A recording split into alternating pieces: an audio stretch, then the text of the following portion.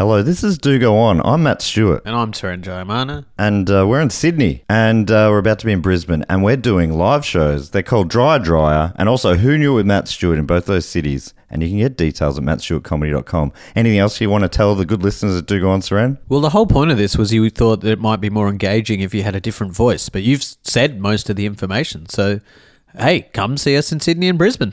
Yeah, that was engaging.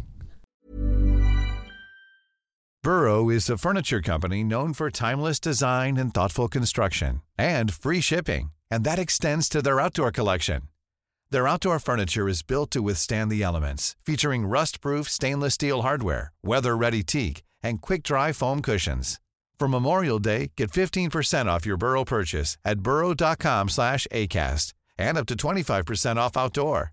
That's up to 25% off outdoor furniture at burrow.com/acast. This podcast is brought to you by Squarespace, the all-in-one website platform for entrepreneurs to stand out and succeed online. Whether it's your first ever website or your business is expanding, Squarespace makes it easy to create a beautiful website and engage with your audience. Upload video content, organize your video library, and showcase your content on beautiful video pages. You can even sell access to your video library by adding a paywall to your content. Cha-ching. You can help with written content on your website with Squarespace AI, which I use to write this next sentence, so check this out. Generate instant, personalized results that know and show your brand identity. Explain what your site is about, choose your tone, and enter what you need to get short or long-form text. Squarespace AI makes it easier to go live, stand out, and succeed online. Oh, Dave, if only it could also not just write it, but read it too. And edit it. Hey, sell exclusive content on your site by adding a paywall to sell memberships or courses, or sell files your customers can download like PDFs, music, or ebooks. Man, it's starting to sound like I'm obsessed with money. And you are. So head to squarespace.com/dogoon for a free trial and to save 10% off your first purchase of a website or domain.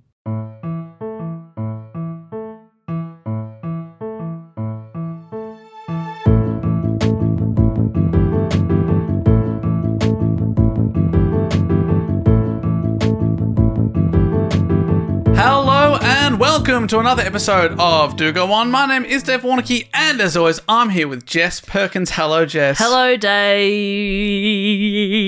Bit of vibrato for you. Fantastic. I don't know why. There's a possibility that we could get some more of that from our special guest this week. Please welcome Michelle Brazier. Hello, Dave. Oh, she's a piece of shit. Hi, Jess. Honestly. One of my best friends in the world. I'll say it. I want to be on the record saying that. Absolutely showed you up. She's a piece of shit. Thank you. You know, one of my ride or dies would call her in an emergency, but Jesus Christ, she's a piece of shit. Hey, yours was good too. She will make you look worthless. She's just so good at everything. It's annoying. Yes. Anyway, thanks for coming on the dumb little podcast. Whatever. I'm happy to have you here, Michelle. Thank you so much, Dave. God, what happened to women's upon a woman? That's what I asked myself when you went, Dave, or whatever. Dave. Hello, Dave. Welcome to the podcast. I think we should do the whole episode in like a transatlantic accent. People would love it. They would love it. They wouldn't find it insufferable at all. No. I'm also not entirely sure I can do it or what it sounds like. So, yeah, I was just going to say, what's a transatlantic accent? Is that it? Yeah, it's that. It's Samantha Jones. Samantha Jones has a bit of a transatlantic just accent. turning up and saying Scooby-Doo. Yeah. This is going to be fun. Well, welcome to the podcast, first of all, and welcome to Block. Yeah. I can't believe I got here. I walked in here. I said, guys, am I in Block? You're and in you said Block. you're in Block. I said, I didn't prepare anything. I haven't dressed properly. I don't know. I'm scared. I mean, yeah, typically, like, we do often invite you to our awards nights and stuff like that. But yeah, you're on Block, baby. It's an exciting time. And we're in the top 5. This Yeah. is the 5th most voted for. If people don't know the concept of Blockbuster-tober, where have you been? It's the biggest month / 2 months in the Do Go On podcasting calendar. Yeah. we put out a big poll and said, hey, what do you want us to talk about? We've got thousands of votes, and the votes were tabulated. The top 9 were selected. Yeah, infuriating. Blockbuster-tober and Blowvember, which was annexed for some reason, to make it bigger and better and better. And this is the 5th most popular topic. Can you believe it? It's been a wild ride so far. We've had a little bit of everything. When you said we put out a big poll, I pictured like a really big boom poll that you, with a mic on the end, that you're like putting out to the general public going, just yell what you want. You there, boy. What do you want? What should we talk about? What do you want to see? There's probably better ways to do it, but that's You should just do the it only that way we know how. No, that's the right way. I said thousands of votes. It took months. It It's ages. tradition. People go to Italy to see people do that tradition. Yeah. Because they have Blocktober in Italy. Yeah. And I go every Blocktober. Yeah, like that. Yeah. Yeah. Is that good? I don't know. That was really good. Was that That's transatlantic? really good. That was transatlantic. I thought so. Okay, now we always start this show with a question, and it's my turn to report on a topic this week, the 5th most voted for topic. And Jess, in theory, has seen this topic written down in a long list somewhere when the topics were assigned, but I am very confident you have no idea what I'm talking idea. I'm certain she won't. I could have just looked at it. I have no idea. So I'm going to give you a little list here, and you can buzz in at any time, but the question is, what do the following things have in common? Okay. We've got the Slinky, Okay. dynamite, Oh, yep. Post-it notes, Okay. super glue, Coca-Cola, and matches. Okay, I've got an answer straight off the bat. Yeah. They're all things. Okay, nouns. Yes, they are nouns. Damn it. Okay. Going to need to be a little bit more Is specific. this about nouns? It's the history of nouns. Okay, we've officially run out of things to talk about. On. Do go on. That's 419. Can you imagine that? People voted for nouns. The 5th most popular topic. Nouns. Adverbs was number 4. Do they have the same inventor? No, but it is something to do with Romy and Michelle? It is something to do with their invention. Post-it notes. Yeah, that's very good. Is this are they can't be people who died by their own invention, is it? No, Accidental inventions. they were all invented by accident. Congratulations. Well done. Nice. Thank Because I was going to say, you. how do you die by Coca-Cola or Post-it You note? fall in, it's that good. The dream. No, these were all invented by accident. This is our 5th most popular topic for Blockbuster 2023.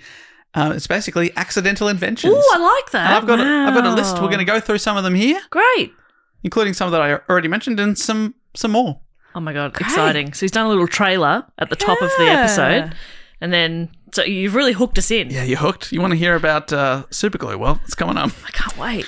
My friend Ruben Kay superglues me to myself all the time. Every August. Every August. Every August. Yeah. An August tradition. Yeah. In Edinburgh, at Edinburgh Fringe, when I'm at my lowest low, when I'm at my most tired, to pick me up, he'll find an item to offer me, often when I'm like crying, and be like, babe, here you go. And sometimes it's a vegan chicken nugget because the UK corn one's very good. Shout out to the corn vegan nuggets from the UK. And they're better in the UK than here. They're much better in the UK. Interesting, They're okay. a different texture. I don't know Great. what's going on. Yeah. Why are they Completely different nugget. finally done good food over there? Right. In the frozen section. No, that's what not, others say. I Listen love to their me. food. The UK do good food. Have you been to love it. Bubbler in London? No. Oh, you've got to go. Scooby-Doo, darling. My friend Katie is a chef there. Oh, yum. So she's not at Bubbler, but she is a chef in London. But she did work at Bubbler, but that's fine. What I'm trying to say is that Ruben will sometimes offer me a nugget as a gesture of kindness, and it will have super glue on it. Good. And then I will be glued to the nugget or You're glued to a glass nugget. of wine Yeah, or okay. some He'll sort of item. It'll glue something to you. Yeah. And how do you react to that in the moment? I always laugh. Okay, great. It really does help. It works. Yeah. That's so funny. Yeah. Now, this topic has been suggested by a couple of people in different ways. One of them said just to do accidental inventions, and one named a couple. So thank you so much to Scott Coventry from Greenock and Jonathan McGee from Frederick in Maryland. Nice. Jonathan McGee from Frederick in Maryland. That's good. I like it. I like what I've I started. hope they like it because I'm not going to stop doing this. No, nor should you. Now, humans have been inventing for thousands of years. Wow. Do you know this? Really? From the wheel of Mesopotamia to the latest iPhone sold at the Chadstone Shopping Centre. Yep. Can you believe it? But not all inventions have been on purpose. Some of the best and longest lasting were created by accident and have a lasting legacy. New York Times columnist Pagan Kennedy, which is an incredible name, wrote a series of articles on inventions that eventually became the basis of a book called Inventology. Pagan writes, one survey of patent holders found that an incredible 50% of patents resulted from what could be described as a serendipitous process. Thousands of survey respondents reported that their idea evolved when they were working on an unrelated project and often when they weren't even trying to invent anything at all. Wow. So imagine that up to 50% of all inventions could have been the result of some sort of happy accident. Because you're just giving it a go. Exactly. You got to be in it to win it. Yeah. You're out there sticking things together. My parents invented me by accident. Wow. Yeah. Isn't that amazing? I'm one of the longest lasting Accidental inventions. One of the most influential too. Very influential. Yeah. Yes. If you tell me to buy something, I'll buy it. Yeah, I'll buy it. I interrupted you, Jess. I'm sorry. I'm a terrible invention. Now, a couple of the ones I mentioned at the top, we've actually talked about before. Coca-Cola had its own episode. Yes, I'm sure you remember episode 77. 77, yes, all those years ago. Of course, I remember it very well. Dynamite, we talked about its creator, Alfred Nobel, on episode 199. Yep, remember that also, of course. And for some reason, we did a full bonus episode on the Slinky and the weird story of its creation. We did. But the other ones I mentioned, well, let's get to them and more. Starting with an invention from 1826. British pharmacist John Walker invented the matchstick. Or the friction match, it was called. Friction match. Friction match. You don't like it? I don't Friction like it. match. It's I don't fun know to why. say. Friction match. Yeah, it's really easy to mess up saying it. Friction match. So that's why you're not Friction gonna- match. Oh, he got it first time. It's pretty good. He developed a keen interest in trying to find a means of obtaining fire easily. Before this, it was grab a couple of sticks and start rubbing, or grab the nearest nerd's glasses. Case in point, pointing to my own face. Classic. Several chemical mixtures were already known to ignite by a sudden explosion, but it had not been found possible to transmit the flame to a slow burning substance like wood. So I think they were trying to get like a safe process. They were like, we know how to blow up an entire barn, Yeah. but we don't know How how do to... we make a bonfire? There was nothing in between at the How time. do I get some of the fire from that burning barn over here? Every town had a constantly burning barn, and you went up to it. Like a well, but for fire. Just minimum fire, please. There's $2 worth. What's a family-size fire? While Walker was preparing a lighting mixture on one occasion, a match, which had been dipped in the mixture, took fire by accident upon rubbing against the hearth. It rubbed along the hearth. What's a hearth? Like the fireplace. He picked it up, it rubbed along the top, and it caused friction, and it instantly burst into a small flame, and he went, I think I've got something here. Wow. Albeit accidentally. Wow. He just had a substance that he rubbed and went, oh, that works. He started making wooden splints or sticks of cardboard coated with sulfur, which is the part of the mixture, and tipped with a mixture of sulfide of antimony, chlorate of potash, and gum. I was going to say that's what I would have Yes. used. Yeah. Gum. Yeah, I think Extra. Chewing gum. Yeah. chewing gum, if it just caught flames every time it had any slight friction in your mouth. It actually does. Yeah. If you chew too hard, it will catch fire. You got to be really Oh careful. my God. Happens all the time. He sold what he called his friction lights. That was the original name. What do you think? Friction lights. It's a bit better. Friction lights better than friction match. Friction match. Friction matching. To locals in April 1827 is when it first started selling. Each box came with a piece of sandpaper to create a friction with the lights. Yeah, right. Oh, So here's a little sandpaper for it. He didn't patent his invention. fucking idiot. And I've heard two reasons. No One, offense. Every strip club in the world would owe him money. They all have their own matches. I've heard Is it a two. strip club? You know what I mean. Yeah, strip club. Yeah, that's a thing. Strip club. Did you just look to me to be like, did I say the politically incorrect way of strip club? Is that what you were looking at? I thought you were like, is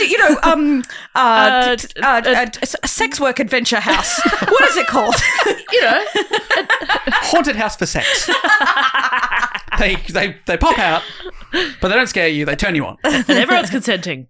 No. It was more like, is it strip clubs that do? Yeah, they do. Matches, yeah, I think yeah. they do. And Yeah, like- ladies' lounge. And Yeah. they used to have like, I think growing up, I found my dad had this old collection of matches that he got at every hotel he ever went to. Because that used to be a hotels thing. do it. Yeah, they Yeah, don't have yeah. them anymore. But he had, dozens of boxes.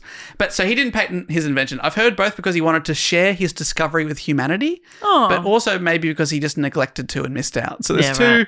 Is there like a statute of limitations on when you can put in a patent for something? I think it's still up for grabs. Fuck yeah. You should take it. Every strip club in the world is going to owe me money. Where do you buy matches? Strip clubs? I've never bought matches. They're just always there. Yeah. No, they're in the aisle next to the batteries, I reckon, at the supermarket. Can you buy matches at the supermarket? Where do you get batteries?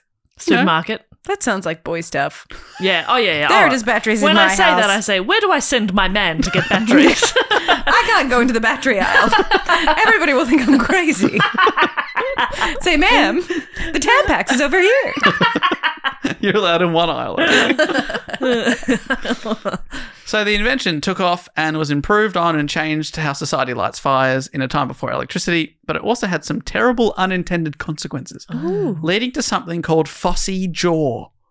I'd never Like, I have such a great visual Yeah, gag what for do you- this. I was just going to try and do like Fossy dancing with my jaw, and then I was like, I don't know how I'll do this and how I'll translate it to like audio, but I just want you guys to know that I was really quick and smart and thought of a quick, smart and funny theatre joke. So sucked in. I could have done that. I could have done it. I would have been like, And it would have been very funny. yeah, but I worry don't know. about I it. can't do it. I physically can't do it, and you can't hear it. Fossy jaw. Fossy jaw. Now, the real name is phosphorus necrosis of the jaw, Ugh. which is nasty stuff. Commonly called fossy jaw, was a horrible disease in which workers in match factories were exposed to white phosphorus, the active ingredient in matches at the time, led the workers to develop unbearable, painful abscesses in their mouths, leading to facial disfigurement and sometimes fatal brain damage. Whoa. It literally caused their jawbones to rot. Oh my God. Why specifically the jaw, I wonder? Factory is bad always. It's always bad in the factory. Yeah.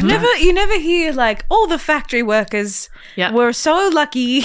They were all millionaires. Yeah, they're millionaires now. They all got shares. Great work-life balance, good hours, very, flexible hours for Yeah. people who had Yeah, you work from lives home. and families. Even Santa tried to have a rebrand and call it the workshop. We know it's That's a so factory, true. It's mate. a factory Santa. Come Yeah. on, mate. Come on, mate. That's horrendous. But yeah, it is really interesting that like it's attacked the same bone in every person. Yeah, I guess that's what you breathe it in Yeah. all day long. Red phosphorus was much safer but more expensive, so people didn't use it. Right, of course. There were lots of pushbacks against the use of the dangerous white phosphorus, including the 1888 Match Girls Strike, which was an influential industrial action by the women and teenage girls working at the Bryant and May match factory in London. And it had lots of influence on future strikes and workers' rights. But great. still, the chemical was used until white phosphorus was finally prohibited by the International Burn Convention in 1906. The full title was the International Convention Respecting the Prohibition of the Use of White Phosphorus in the Manufacture of Matches. Jesus Christ. Was this before the Radium Girls? Or was this after? Similar sort of, and they're often compared to each other. Ah, like which one's hotter? Yeah. No, it's in like, Yeah, each Like Fuck, calendar Marry, and- Kill, yeah. Radium Girl, Matchstick Girl, Cool Girl. Third kind of girl. yeah, they're often compared to each other as like workplace injuries or like on a mass level. Wow. Wow. Imagine like being one of the matchstick girls or whatever they're called, right? And like you're working on making something that you can't even go into a shop and purchase. Yeah, because you try and you say, try. ma'am, And it's like, what are you doing? Get out of here. get out of that aisle. Milk and eggs are over there. We're allowed to get milk and eggs. We're allowed, okay? We're allowed. Don't look Okay. at us like that. I'm calling the police. We're allowed. You go play in your matchstick aisle and we'll see you at the counter at the See at the cannibal. So- We're allowed. So much fun in the matchstick aisle, let me tell you. So, fortunately, over the few years that followed, that industrial use of white phosphorus ceased, and we no longer have people with fossy jaw. But that is an unintended consequence of his accidental invention. Wow. You never would have thought that would happen. No. Next up, we have post-it notes, Okay, great. which, as he said, is covered in Romy and Michelle's movie. Yeah. Yeah, so we know how this one got invented. Well, we that's know right. who, but We know who invented it. There is Romy or another Michelle. alternative theory. Okay. I don't. No. In brackets, incorrect. I didn't know this was a fiction podcast. Yes, you do. Post-it notes were invented by Arthur Fry. Oh, his name wasn't even Post-it. No. Disappointing. Didn't name it Arthur after Fry. himself. Artie Fry. Post-it bit man. I think Artie, there's something in Artie Fry as a business name. I think his business cards should be Post-it notes. You know, Yeah. he hands them out and then you can stick it somewhere. That's good. That'd be good. Yeah. If he hasn't done that, You could just stick it to people. yeah. Cop that. Yeah, got that. Like, Ow. wow, that was incredible. That was powerful. I'm going to call that man. Arthur Fry. Artie Fry, an American man who started working at the 3M Company, originally the Minnesota Mining and Manufacturing Company. Oh, That's where that comes from. Minnesota Mining and Manufacturing. 3M. Wow. Never thought about it. From 3M hooks? Yeah. Yes, those same hooks. The very same. The very same. Mining and manufacturing. Are they still mining? Should I stop buying 3M hooks? I don't think they are it's anymore. tough out here for renters. I don't think they are anymore. But while studying a chemical engineering degree, Arthur Fry started working for the company in the 50s, and he stayed there a long time because in 1974, Fry attended a seminar given by 3M colleague Spencer Silver. Oh, that's a great name. Spence Silver. Put it there. Yes. And at the seminar, he spoke about a unique adhesive that he'd accidentally developed in 1969. Silver's innovation had an unusual molecular structure yielding an adhesive strong enough to cling to objects, but weak enough to allow for a temporary bond. So, like, you could take it off. Yeah. He's made a shit glue. Yeah, really. Honestly, he was like, this glue is so shit, I don't know what to do with it. But you could stick paper to stuff and then you could take it off pretty easily, actually.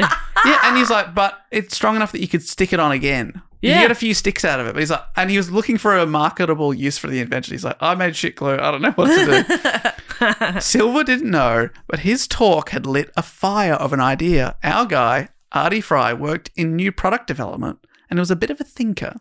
And to quote from howstuffworks.com, like, I guess this is how you posted notes work. A singer in his church choir, Art Fry, was constantly frustrated that the bookmarks in his hymn book kept falling out, causing him to lose his place. Oh, I hate that. So hymn annoying. books? Here I am, Lord. Is it? Oh, I don't. I don't know where I am. Oh, fuck. Oh my God. Oh, fuck. Oh, sorry, Father. I fucked it again. Sorry, sorry. I'm frustrated. You understand, Father. That exact scenario happened. He then thought of Silver's adhesive and that it could be used on paper as markers in his hymn book. This idea still didn't grab the attention of the company's executives. Why? It's so sexy. Yeah. Hey, I was in church. They're like, snore. But a lab manager named Jeff Nicholson was determined to get it to market. He thought it was a good idea. So he and his team created enough of the product to distribute free samples to businesses and people throughout Boise, Idaho, 90% of whom reordered the product. Wow. They're like, hey, here's a little free sample. And they were like, hey, that shit was good. Can we have some more? And you might ask, why are most Post-it notes yellow? Well, that was also an accident. During the process of experimenting, Nicholson's team borrowed some scrap paper from the lab next door, and the paper happened to be yellow. After the scrap pile had been depleted, they simply continued ordering more yellow paper. There you And go. that sort of took off as like the... No reason. Now you can get all sorts of different colours, Well, but it's yellow's still the standard. You can Classic get yellow. pink. Girls are allowed now. Yeah. Girls are allowed Post-its now. I get a hot pink one that has like lines on it so I can write, like in nice Straight. and neat. Because Yeah. otherwise I write in like a little circle and Like you a can't boy. read it. Yeah. Yuck. But that classic yellow you think of, it's a pretty boring yellow too. Yeah. So I do think like jazz it up a little bit. Jazz it. Yeah. I like a neutral Post-it. Okay. Yeah. It's really nice. Just like a brown. Like a beige. Yeah, brown or beige. Forest green. You can't read the ink, but I love it. It's lovely. It's a beautiful palette. It's really nice. It doesn't interfere with the energy of my space, which is a sacred space. My Post-its have to match. My dog space. vomited on my carpet yesterday. Okay, yeah, cool. Just talking about my sacred space. yeah. She was like, I don't know. We got a new rug. She was like, I don't know. That was so good. You're on fire. We got a rug to put in the spot where she always vomits. There's a spot where she like tries to make it outside and she doesn't quite make it. Right. So that's where she vomits or shits if she's got diarrhea. That's her like awful spot. Yeah. And so we got a rug to be like, this rug is for you to shit on. Yeah. And she's just vomiting all around the rug, just everywhere near the rug. Yeah. Whoa, I respect the rug. I'm not going to... Yeah, she's like, Ruin oh, the not rug. on the rug. Oh, God. This new rug. It's your favourite thing. I know you love this They rug. love this rug.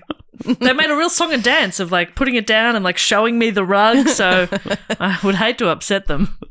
I'll vomit next to the rug. I'll vomit next to the rug. Not on the rug. The rug's for emergencies. I'll find a hard place to clean up and I'll vomit there. So Artie Fry was honoured with the company's top technical title after it became a worldwide bestseller, corporate researcher. Oh my God, Artie, congrats. What a guy. Congrats. But he said, my biggest reward is to see so many people use and appreciate my product. But wouldn't it be better if you had heaps of money? Yeah, if I had a cent for every Post-it note, that would be even better. Yeah, that'd be way And they come better. in like a 20 pack. So that's 20 cents per pack. Per pack. And they sell millions. He'd be crushing it. Post-it notes are sold in more than 150 countries, and Fry is still alive today, aged 91. Whoa. What a guy. That rules. But Oh. there is controversy. Ooh, There is a la la. rival claim as to who invented the Post-it note. Romeo and Michelle. A third Michelle. claim. Oh, a third claim. Wow. Another American inventor named Alan Amron, who invented these, you'll know these inventions, the photo wallet, and also battery-operated water pistols. Oh, Sure. It's got the runs on the okay. board. He claims that he was the inventor of the Post-it note. Amron has made claims to be the inventor in 1973 of the technology used on Post-it notes, and he said he disclosed his invention to 3M, the big company, in 1974. Ooh. He sued 3M in 1997, which resulted in a confidential settlement. A settlement. Yeah, so we don't know. Was Romeo and Michelle in the settlement as well? I would hope so. Yeah, it was a three-way settlement. Three-way settlement. Amron's a pretty interesting guy. His Wikipedia page, which is wikipedia.org, is this website about inventors that I found. Oh. It says that in 1976, he created the International Committee to Reunite the Beatles, What? which failed. What a fucking nerd. Yeah, he sounds like he has too much time on his hands.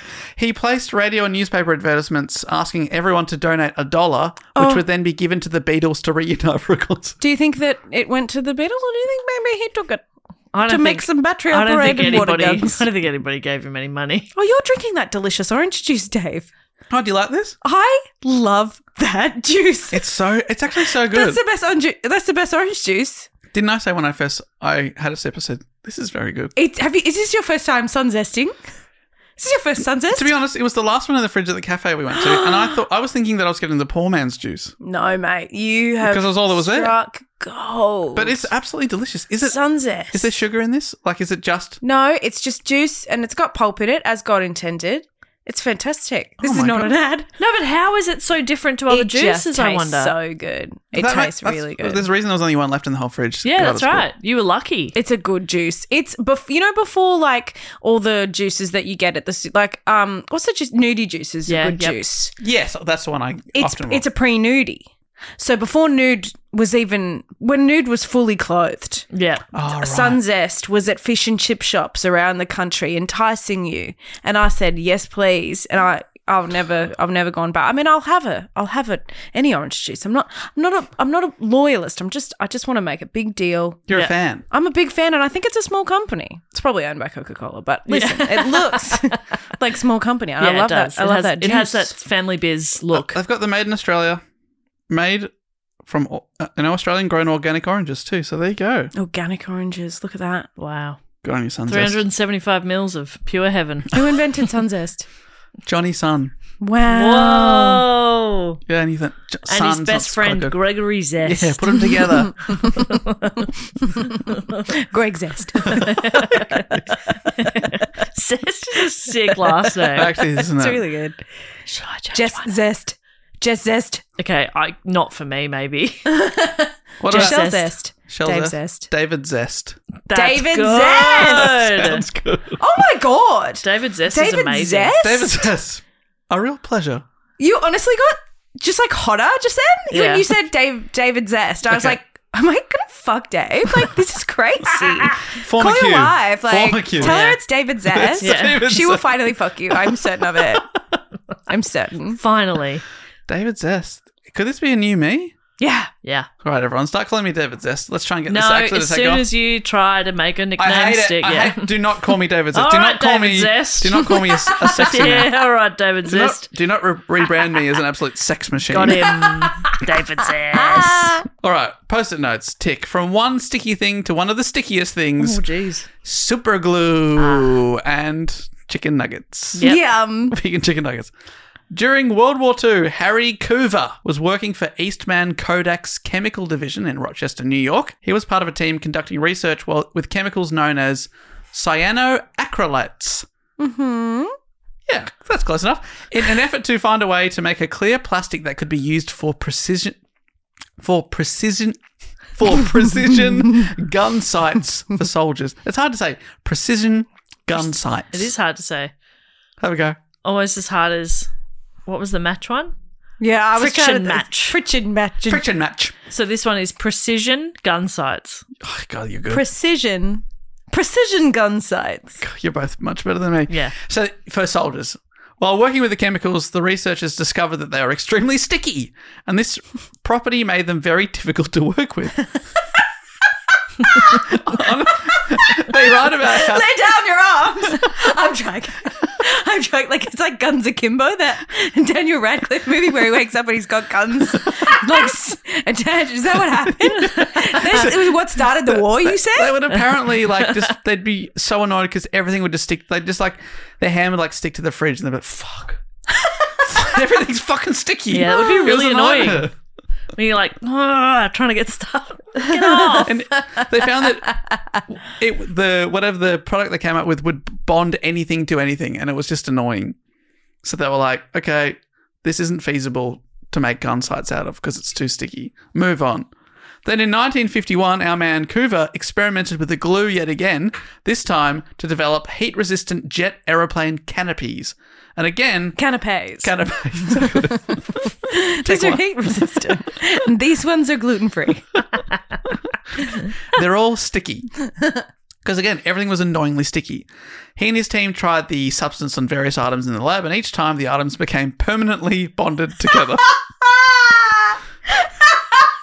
It is so fun. Shit! Shit, I not wonder again. if it will... Oh, shit! Well, surely not the... Shit! Like the boss walks in one day after a day of research and like 15 researchers are all glued together. Oh, help! Help. I told you about the time. My landlord, I had this crazy landlord for a time, and he was like this old Italian man, and he lived 2 doors down, and one day he got stuck in our house. So I came home, and he was out in the backyard, and he'd sat on, you know those chairs that are like wrought iron and they're sort of curly and white? Yeah. He'd sat on one of those. He always wore a leather jacket, even though he was 6,000 years old. And I came out the back and he had this weird voice, and he would always just come over with no real reason. He'd just be there, just sort of say, and I live with Demi Lardner, and he referred to her as the little one. He would tell any tradies that the little one's in charge. And like, I came home one day, Perfect. and he was just yelling from the backyard, Michelle! I went out the back, and I was like, what are you doing, mate? And he's like, I'm stuck. And his jacket had like looped onto one of the curls of the chair, and instead of taking off his jacket, he'd stayed stuck to the chair in the rain in my backyard where he legally should not be. He could have just taken the jacket off. Could have just taken it off. unlooped it. Got And on away. his God. Michelle! How long had he been out there? Do you know? He said he'd been there for hours. He's like, I would rather die here than take my jacket off. And what? And when? How did you get him out of that situation? Did you take the jacket off him? I immediately just like unlooped him. It was so easy. I was like, oh, boop. It was really... He'd been there for hours. Yeah. I he love was him. really good. I Yeah. love him too. He was the best landlord I've ever had. He was crazy. He was so crazy. Michelle. So they're all stuck together. They're also, so Cooper notices, fine, we Like can't stuck to a chair in We a can't backyard. make shit out of this, but this stuff's really, really sticky. Maybe we could use it as a sticky thing. Yeah. So he made, Stop trying to make a sticky thing be a not sticky thing. yeah, like a solid thing. Just go lean Just into it. let it be sticky. If you got a couple of kids and one of them is like an amazing dancer, Yeah. you're not going to make that dancer be a mathematician. Yeah, and if you've got a couple of kids and one of them's an adhesive, Yeah. don't try and make it A dancer. Encourage them to be sticky. They're going to have terrible footwork. It's Yeah. going to be so bad. They'll be able to do that Michael Jackson thing where they lean forward real good. Yeah, that's Yeah. true, but that's all. That's the only move. The moonwalk is out of the question. So he realised these sticky adhesives had unique properties in that they required no heat or pressure to bond, and he patented the product as alcohol catalyzed cyanoacrylate adhesive compositions / superglue. Beautiful. Oh, Away with words. Yeah, that's poem. And he began refining the product for commercialization. According to Lemelson and MIT, later it became known as superglue, and Coover became somewhat of a celebrity himself, Ooh. appearing on television in the show I've Got a Secret, where he lifted the host Gary Moore off the ground using a single drop of the substance. He also appeared in TV commercials for superglue. Wow. I don't think you could lift a man with a single drop of super glue. I think there's been some trickery. Do you think that if Ruben glued you to a nugget and then could pick you up by the nugget? I've never been picked up by a nugget.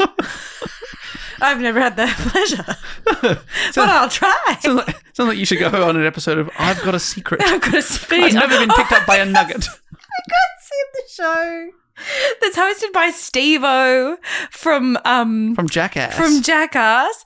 And it's like called Killer Karaoke or something. And people have to sing a song whilst they put their hands into boxes full of like spiders and snakes. And so they're like singing but screaming.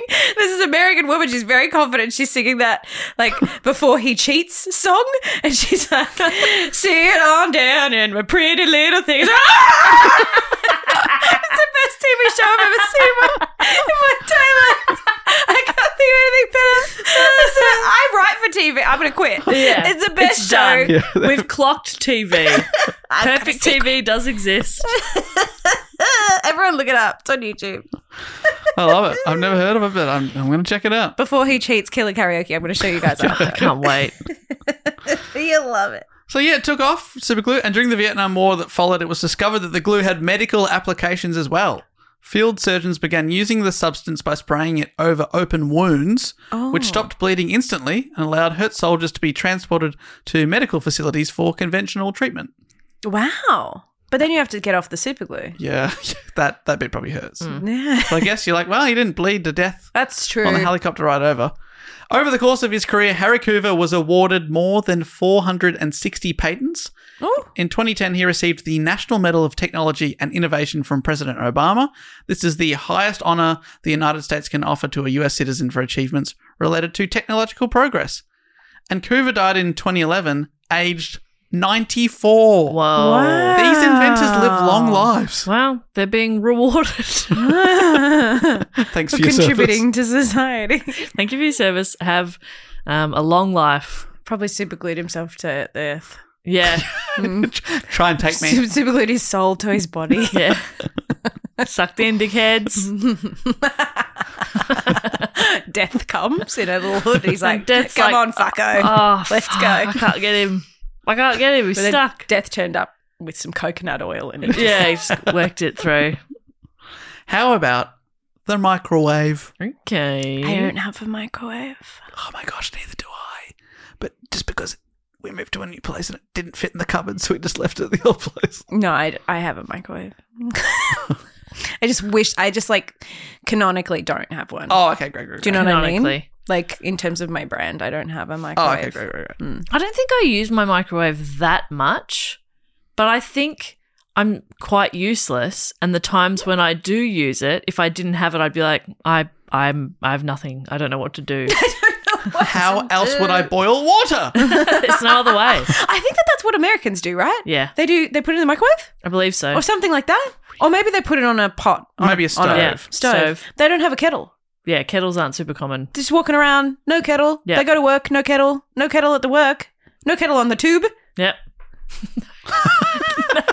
That's what I love about London. You get on the tube and there's just Kettles. the kettles everywhere. Every seat has its own little kettle. Do you love that? You make a cup of tea, you enjoy your ride. I love the tube. I love it. I love to have a kettle. I love, if anyone from London's listening, never change that on the central line where it screams. Never change that. Yeah, Keep that scream. it's nice. Keep the scream. Mind the gap. Don't drop the kettle. Down the gap. Well, in 1940, the microwave kind of came to prominence. Let me tell you about it. American man Percy Spencer began working at the Raytheon Manufacturing Company. That company still exists today, making missiles, military training systems, and electronic warfare products. Cool. According to the Popular Mechanics, Percy Spencer was their go-to problem solver, working on radar technology, and helped to develop proximity fuses or detonators that allowed you to trigger artillery shells so they'd explode in midair prior to hitting their mark. Oh. Sounds nasty. Spencer Wow. earned several patents while working on more efficient and effective ways to mass-produce radar magnetrons.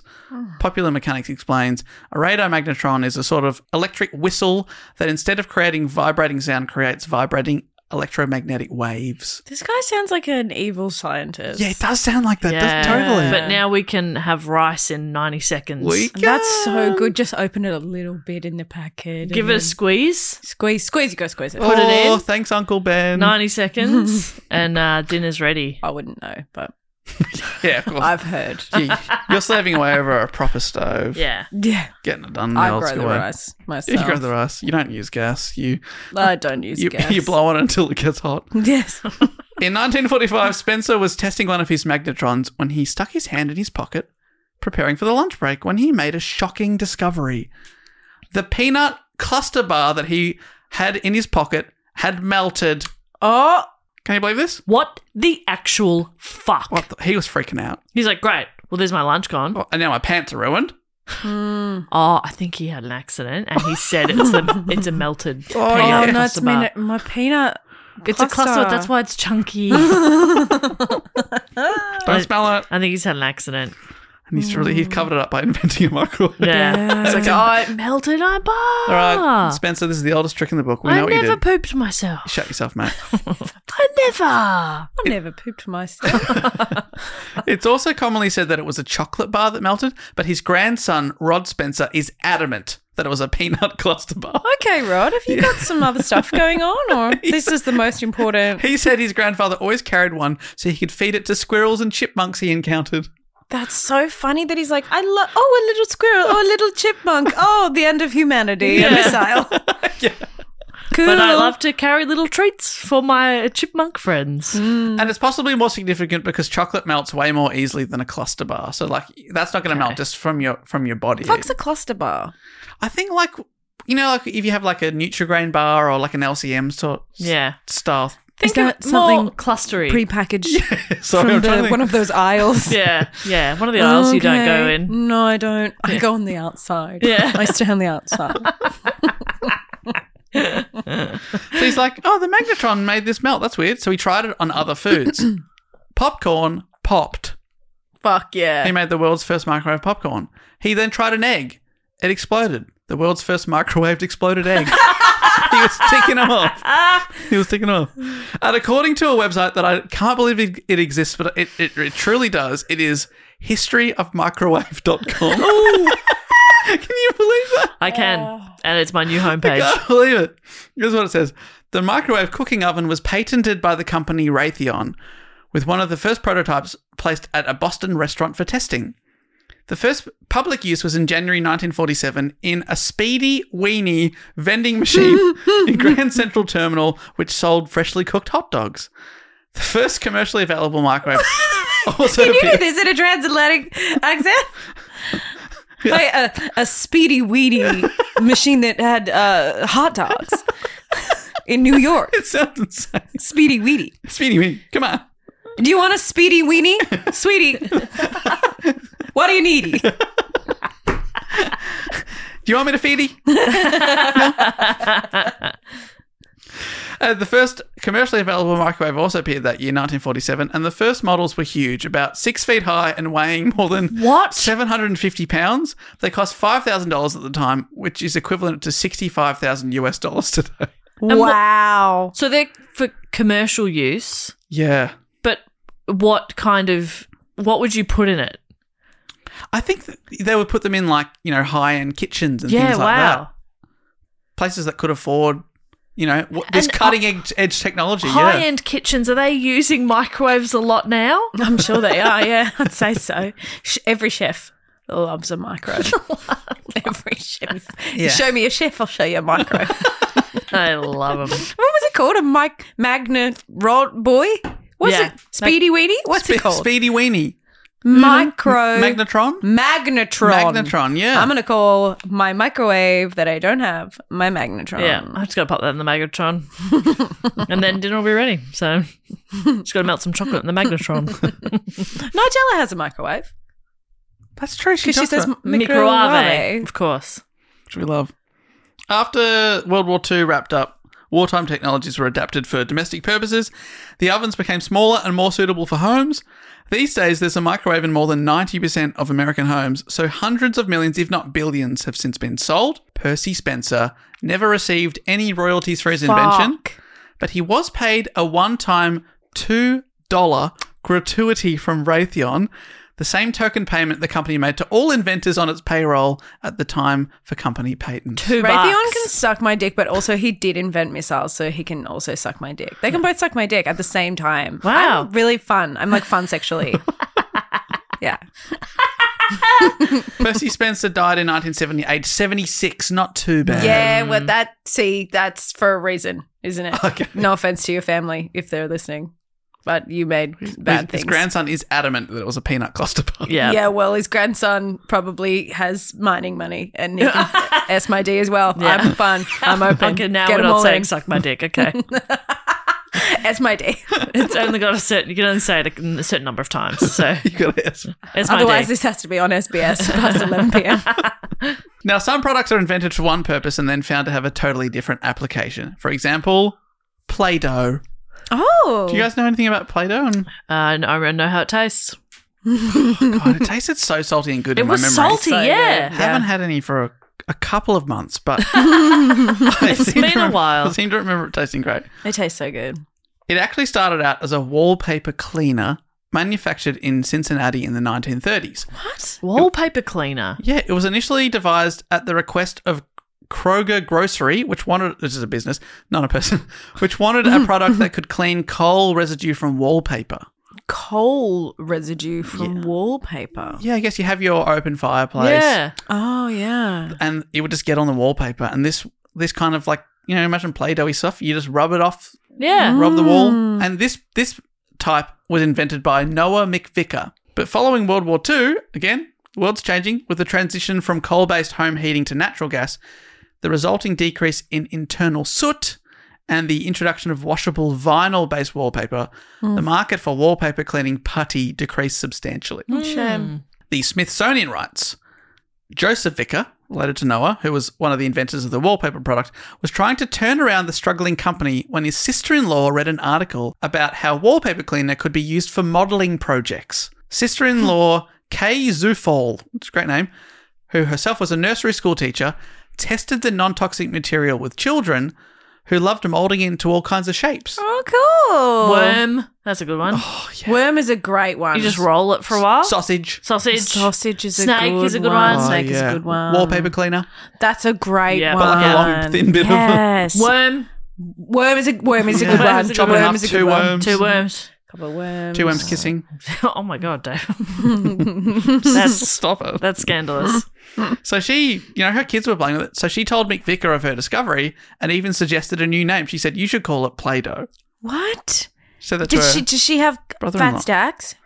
I imagine the family got rich. It was difficult to track down this, you know, who the original inventor is because there's so many people. I would like to say in that the chain. original inventor is her. She's the smart one. She- They exactly, made yes. something that cleans the wall and she went, you fucking idiots. This is fun. This is Play-Doh now. This Yeah. is Play-Doh. Advertisements promoting Play-Doh on influential children's television shows in 1957 furthered the product's sales and it soon became a cultural phenomenon. Wow. Play-Doh has since sold more than 3 billion cans since its debut. Wow. And because of its history as different products, a few people have been listed as inventor or developer, co-marketer, that kind of Right. thing. So it's hard. I really wanted to track down basically to see how old they were when Yeah. they died to prove my theory that all inventors live longer.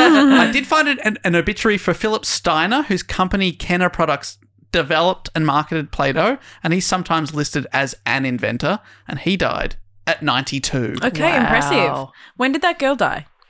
I'm not sure. I couldn't find much more about K. Zufall. Good we name. should start an investigative podcast about what happened to Kay Having a Zufall. K. Yeah. Special K investigation. Yeah. We can get a sponsor. Okay, we can maybe workshop the name a little bit more. And the but- sponsor can be Sunzest. God, it's good. We love it. Okay, here's a couple of quicker ones. Ice cream cones were invented way, way, way after ice cream, which had been around since the emperors of the Tang dynasty in China. Whoa. Between 618 and 907 AD, who are believed to have been the first to eat, quote, a frozen milk-like confection that people have since pointed to and gone, that's That's ice cream. Wow. Isn't that amazing? That is cool. But what about the cone? Yeah, what are you Cone's eating important. it out of? Before that, we were just scooping with our hands like animals. Or like in a bowl? That's fine. But you can't eat the bowl. You can't eat with a spoon. You look like a creep. You can't eat it with a spoon. Yeah. Oh, that's yeah, tiny little you're right. spoons. You have It's to stand there disgusting. making eye contact and licking it for ages That's instead. normal. That's better. Yeah. Oh, hang on, it's dripping.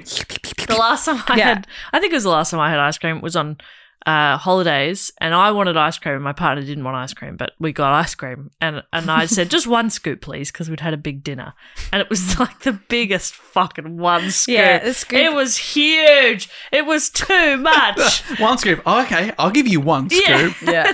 We just sat at a little table. It was too big for me to eat on the go. We had to sit and I had to like kind of rush my way through it. That's fair. was I still- understand how that still happened to you. Flavor? Mint choc chip. Oh, okay. Your favorite flavor, Michelle? Chocolate.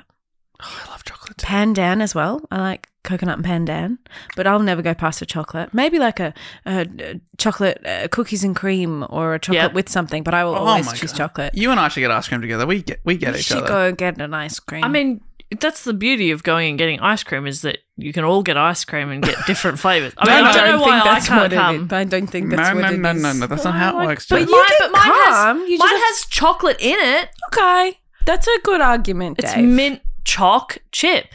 If you just hate choc chip and you just whisper the mint, I'll let you sit at the same table. Choc chip for me, please. Choc chip. Oh, I genuinely want to get an ice cream now.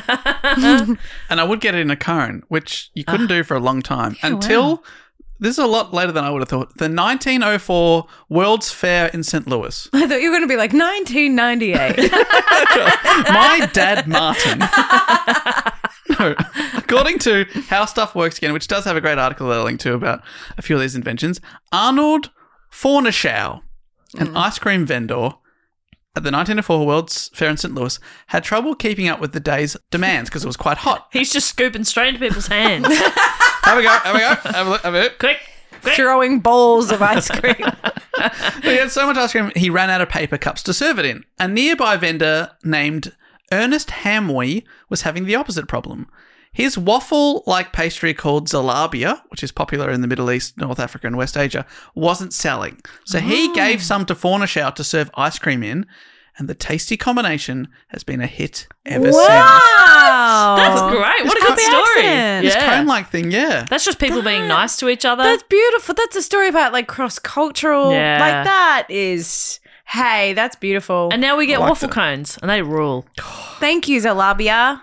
Yeah, waffle or die. I want Zalabia. Has anyone had that? No. Is No, I it the hadn't. same as waffle or is it like a warm? No, it is different. Let me look it up again. I want to eat that. Yum. It actually looked, when I looked it up, a bit more fried. It's a fritter or donut-like thing found in several cuisines across the Arab world, West Asia, and some parts of Europe, influenced by the former.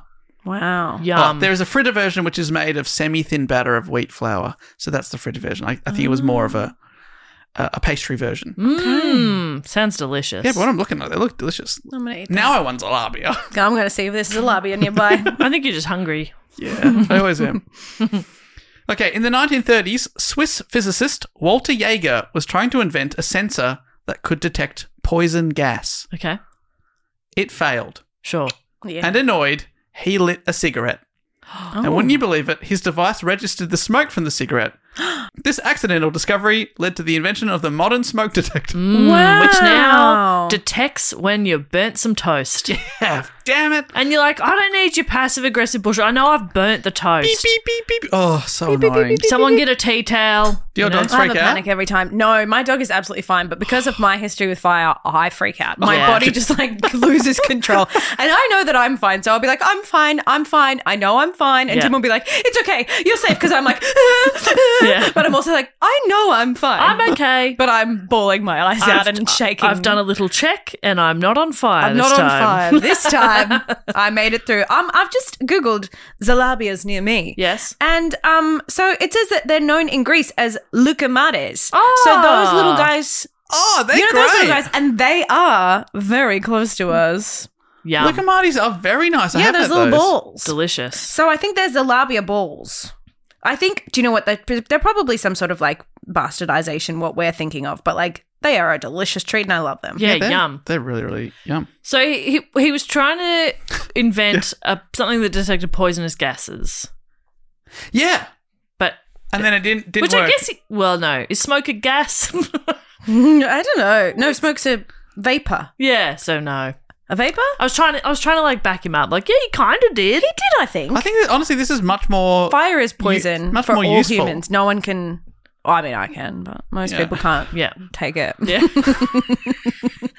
I mean, your smoke alarm goes off and you cry. I so cry. Yeah, I do cry.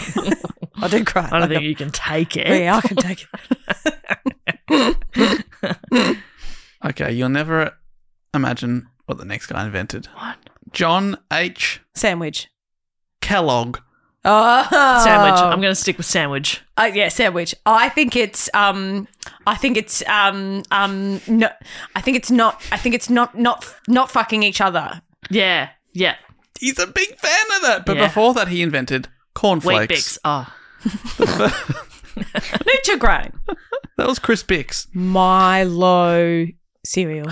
which Does that still exist? we have it in my household Okay, regularly. that's yes. Absolutely delicious. They made a plant-based Milo, and it changed my Oh, wow. fucking life. Does it taste like you remember the other Milos? Yes, That's awesome. it tastes exactly the same as I remember. I think it's finer, Maybe it is. but that's not a bad thing. You can still have Milo. I mean, I haven't had it in like 20 years now. So now that I'm having it again, everything's just so much better. Yeah, I love a little Milo. You look good. Thank you so much. You look glowing. happy. Yeah, I'm happy. I got that Milo glow. Yeah. So John H. Kellogg invented cornflakes, the first dry, flaked breakfast cereal, which became the most popular dry breakfast cereal in the world and transformed the typical American breakfast. Kellogg was a medical doctor who looked after patients at a sanitarium and promoted wellness through a healthy vegetarian diet and routinely experimented with new food products, according to the National Inventors Hall of Fame, which he's a member. Kellogg was working with his brother William Keith Kellogg on a new kind of wheat meal for patients at the sanitarium when the process that resulted in cornflakes was accidentally discovered. Rolling out wheat dough that had been forgotten overnight, the brothers discovered that instead of loaves of bread, they got thin flakes. Oh. Kellogg's patients liked the new food and he sold over 100,000 pounds of the cereal in the first year. Wow. Just old bread. Yeah. We left it overnight, cut it up, rolled it out and went, oh, look at these little... Why is it called cornflakes then? Yeah. I don't actually know. What's in cornflakes? Not corn. Just wheat? Yeah, it's just wheat bits. Wheat bits? Wheat bix. Why is it Wheat sort of Bix was yellowy taken. then? And delicious. Piss. Oh, it's piss. Yeah, bit of piss. Lots of nutrients then. Now, there is a commonly circulated fact that Kellogg invented cornflakes to prevent masturbation. I've heard this. I've wanted to believe this. Yeah, it's not true. But the good people at Snopes.com have debunked it. I'm so sorry, everyone. Oh, that is disappointing. So how did he stop everyone from wanking? How come no one does it Nobody anymore? wanks anymore. There's a lot of slapping. Slapping. Stop. No. Have a cornflake. a lot of that. Because that's universal. Yeah. Yeah. It doesn't matter what language you speak. It's going to make you stop. Oh. I mean, dogs get it. Yeah. Dogs get it. They don't speak English. They do not speak And they do not English. wank. They don't wank. Not when you go, They also put down the thing they've started eating on the street. So Snopes.com writes, according to the available evidence, cornflakes were primarily created as an easy-to-digest, pre-prepared and healthy breakfast food. Okay, that does sound more like reasonable than a wank prevention Yeah. scheme. In particular for patients at the sanitarium, I mentioned, the product was never advertised as an anti-masturbatory morning meal. But I need you to not worry. He is still a bit eccentric with some very warped views on sex and masturbation. Yes, Thank God. let's go. Kellogg was a devout Seventh-day Adventist. Kellogg encouraged strict abstention from almost all forms of sexual activity or contact, even among married heterosexual couples. Cool. Kellogg and his own wife had separate bedrooms and reportedly abstained from ever consummating their marriage. Fuck yeah, Kellogg. This guy does not fuck! But this guy's a virgin. Yes. I have questions about why. Like, why? Because he was a religious man. Yeah, but then at least And they should maybe be he like... thought, I don't want to fuck my wife. Yeah, no, I know who he wanted to fuck. Me. Yes. And I said no. No. And he said, well, if I can't have I'm a Michelle, Milo girl. then I'm never fucking never. So ever. many men. And you were say like, that. sure. Like, what? Doesn't affect me. How do you think, what's going to happen to mankind if we all follow your idea of just living with a housemate and never having sex? We'll probably all go ascend to heaven together. Did he have any children? No children. They didn't Oh, yeah, consummate. they didn't consummate them. either. No Oh, I children. thought maybe it was like a Mary Jesus thing. In his 1887 book, Plain Facts for Old and Young, Embracing the Natural History and Hygiene of Organic Life, which I will add sold very well. And I'm serious, it sold very well. Kellogg devoted an entire section of the book to masturbation, which he referred to as self-pollution and the solitary vice, and described as the most dangerous of all sexual abuses. I reckon there's worse. Yeah, I'd argue I differently. can name a few worse ones. I think I think you could have a wank and it's all right. Yeah. That's not what he said. Yeah. What did he reckon about 69ing? Yeah, surely that's okay. Surely. As long as it was Not even on birthdays or anniversaries. as long as it was healthy food, he was up for it. A meal for two. According to Snopes, Kellogg identified multiple purported causes and harms related to the habit of masturbation, many of which would appear laughably unscientific to a modern reader. Among the causes he listed were exciting and irritating food and stimulants such as tea, coffee, wine, beer, and tobacco. That made you wank, and it was not good.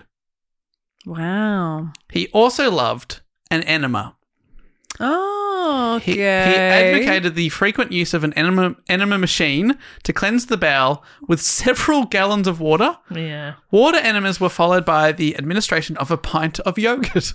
Oh. Up your clacker. Half was eaten, the other half was administered by the enema machine. Quote, thus planting the protective germs where they were most needed and may render most effective service. The yogurt served to replace the intestinal flora of the bowel, creating what Kellogg claimed was a squeaky, clean intestine. Oh, that's too much yogurt as well, though. And I like yogurt, but that's too much. Half pint up the up Oh, the half clacker. a pint. Maybe that's not that bad. Half a pint up the clacker? That's too much for That's me. too much up my ass, yes. I ordered a small yogurt. Well, and you got to ask though, he said you get a squeaky clean intestine. Did it work? Well, now we know most inventors live long lives. Let's check in with Dr. John H. Kellogg, who died in 1943, aged 91. Wow. I mean, the yogurt thing is good for you. Well, you can eat it. You Yeah, can you go can just from eat it. top down. Top down, that's my Go preferred top method. down, top Just down. eat the yogurt, good Gut probiotics. health, top down. Yep. Top That's- down. That's fine. And his younger brother, Will Keith Kellogg, who What did he put in his asshole? we'll never know. He's the one who actually founded the Kellogg Company. Okay. So he's Okay. the Kellogg. He also died aged 91. Wow. Pretty good. But I think he had children, he had descendants. So he Oh, was. he's fucking. He was fucking. Do you Okay. also think, like, okay, it hasn't been the case with some of these who haven't patented their inventions, so they haven't made heaps of money from it. I was going to argue, like, probably a lot of these inventors are quite wealthy, and money is going to, especially in the old does days, extend your life. that's going to extend your life because you're able to afford better quality food. You know, you have a roof over your head. But that's not always the case with some of these inventors because they haven't made money off their inventions. Idiots. Sucked Yeah. in. The second I She invent got us. something, I'm You're getting in there. fucking making so much cash off it. Same. I'm not doing anything for the good of humanity. No. What's humanity ever done for me? Nothing. Nothing. Nothing. Mom deserves the best, and there's no better place to shop for Mother's Day than Whole Foods Market. They're your destination for unbeatable savings, from premium gifts to show-stopping flowers and irresistible desserts. Start by saving 33% with Prime on all body care and candles. Then get a 15-stem bunch of tulips for just $9.99 each with Prime. Round out Mom's menu with festive rosé, irresistible berry chantilly cake, and more special treats. Come celebrate Mother's Day at Whole Foods Market. This podcast is brought to you by Squarespace, the all-in-one website platform for entrepreneurs to stand out and succeed online. Whether it's your first ever website or your business is expanding, Squarespace makes it easy to create a beautiful website and engage with your audience. Upload video content, organize your video library, and showcase your content on beautiful video pages. You can even sell access to your video library by adding a paywall to your content. Cha-ching.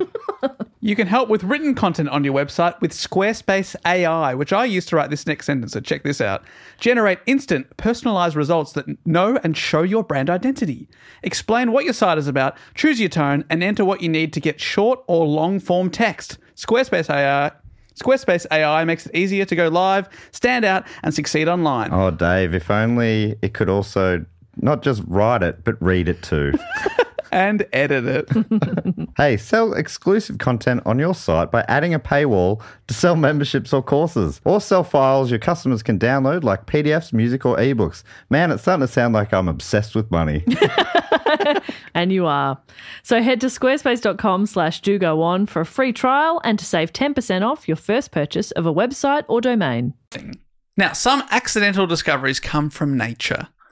Let me ask you, what's your favourite type of apple? Fantastic question. Pink lady. I like royal. The Royal red- Galar? Royal Galar. Yeah. I love a Granny Smith for stewing. Wow. Put it in a pie. Oh. Let me just say, ding, ding, ding. Granny Smith, named after Maria Ann Smith, Wow. an Englishwoman who moved from England to New South Wales in Australia in 1839. Together with her husband, she purchased a small orchard in Eastwood, which is now a suburb of Sydney.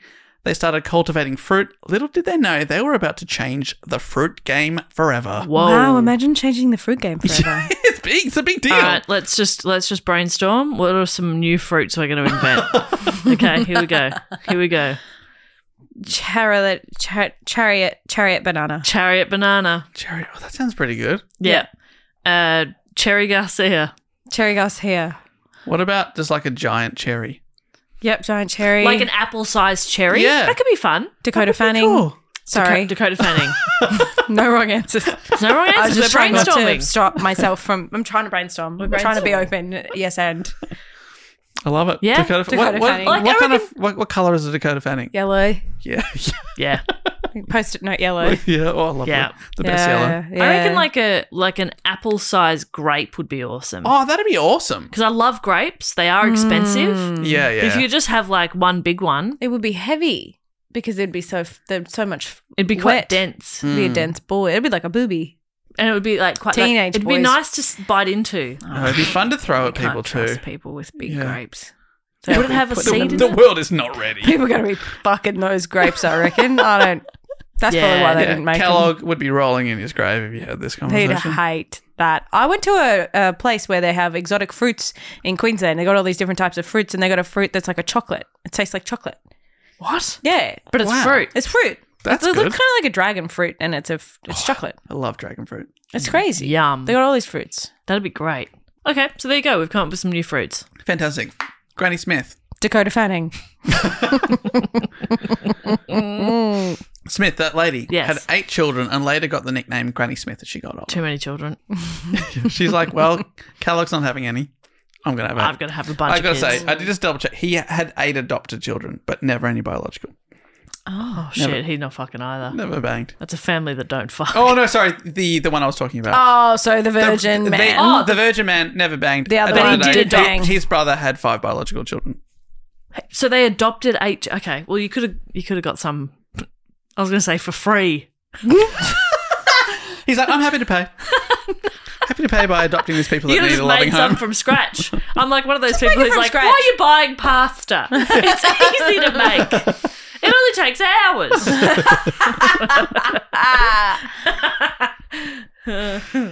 So there's some debate as to the actual history of the Granny Smith apple.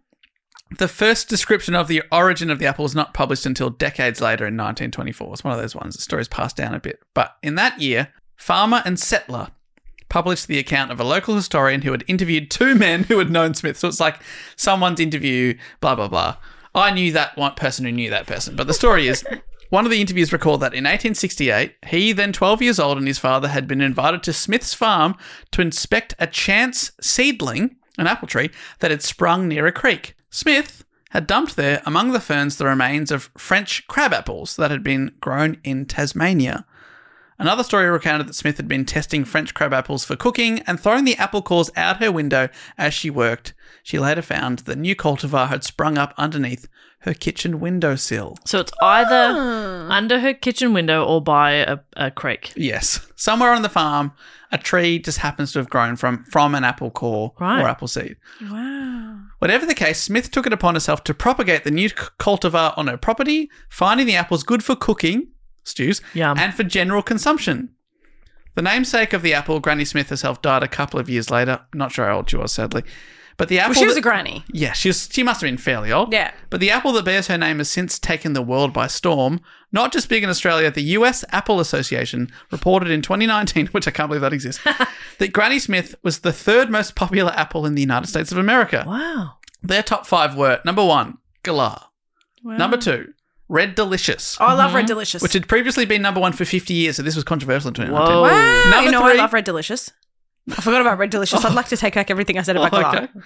Well, I've got a couple more for you just in case. Number Okay, sorry. You're trying to do a podcast, but I just want to make it clear that I am a Delicious. You're a Red Delicious. I'm a delicious. Confirmed. Confirmed. Number 3, Granny Smith.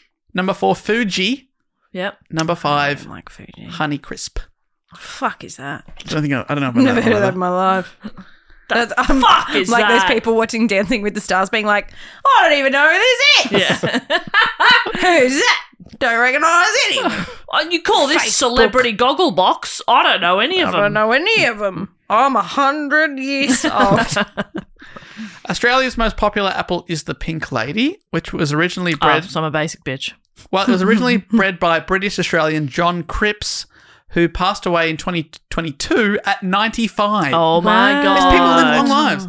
And the Pink Lady is a cross between a Lady Williams and a Golden Delicious. Lady Williams is also a chance seedling, meaning that just one tree happened to produce that type of apple. That tree is located just outside Donnybrook in Western Australia, and Lady Williams is named after Maud Williams. There you go. There you go. I didn't know that much about apples. I started doing that's fun. a deep dive. That's really fun. I like that the Granny Smiths just kind of appeared. They're like, oh, they're quite nice. I know. That's Yeah, nice. let's just grow heaps more of this one. Yeah. And that's what they do. It's amazing. They're great. They're great in a pie or in a stew.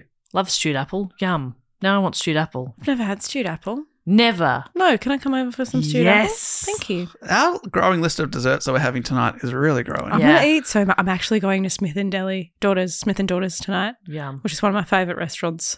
What do you think they'll have on the dessert menu? Fucking stewed apple, ice cream. Yeah. Look at Maddie's. Those 3 options. The works. And I'm going to say, load me up, Daddy! Give me more! Okay, finally, we get to what is possibly the most important accidental invention. A breakthrough that has saved millions of lives that has since been called the single greatest victory ever achieved over disease. Is it gonna be Vincent human Diesel. life? Vincent Diesel. Human life. Human life. Whoopsie. Hey, what's that? Oh, that felt all right. 9 months later, what the fuck's that? Looks like me. That's crazy. That's a triumph over disease. I'm talking about penicillin. Ah, yes. Jess, of course, knows the inventor of penicillin Yes, very well. Marie Curie. What have I told you? There is a rival claim. This is bullshit. So before the breakthrough, a relatively minor infection could prove incurable or even deadly. A small scratch, childbirth, STIs, these were all big killers. And it all starts with one person, Marie Curie? or Scottish physician and microbiologist Alexander Fleming. I was very confident. He's Scottish that it was Marie Curie. On a Marie Curie episode, I was like, and I'm waiting for them to mention penicillin. I was so sure. But that's okay. I don't know who that is. I know that name, but I don't know who that is. Radium. Oh. Is that right? That's right. And polonium. Yeah. Polonium. But not penicillin, allegedly. Some say. So She did win. not my penicillin inventor. Did win 2 Nobel Prizes in 2 different fields of science, which Yeah. has never been done before. She was very impressive. Yes. But she didn't do penicillin. That was Alexander Fleming. Even Alexander Fleming's career in medical research is kind of an accident. Oh. The national... Oh, what's this? Wanders into a science lab. Oh. I'm a doctor. He wanders in, he's got a couple of beakers, he like combines them and he's like, oh, there you go. Oh no, put that on an infection. Oh, it's better. Huh. Right. The National Library of Medicine Oh, writes, he was Scottish, so he's... Oh. All right. Hooroo. I love the Scottish people so Beautiful, much. a beautiful people, a beautiful language. And they don't sound like that.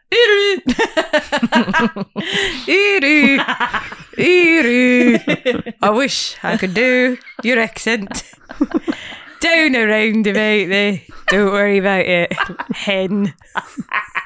It's getting better. It's getting better. Is it getting better? Is it improving? Yeah, no, it is. It is. Oh, guy.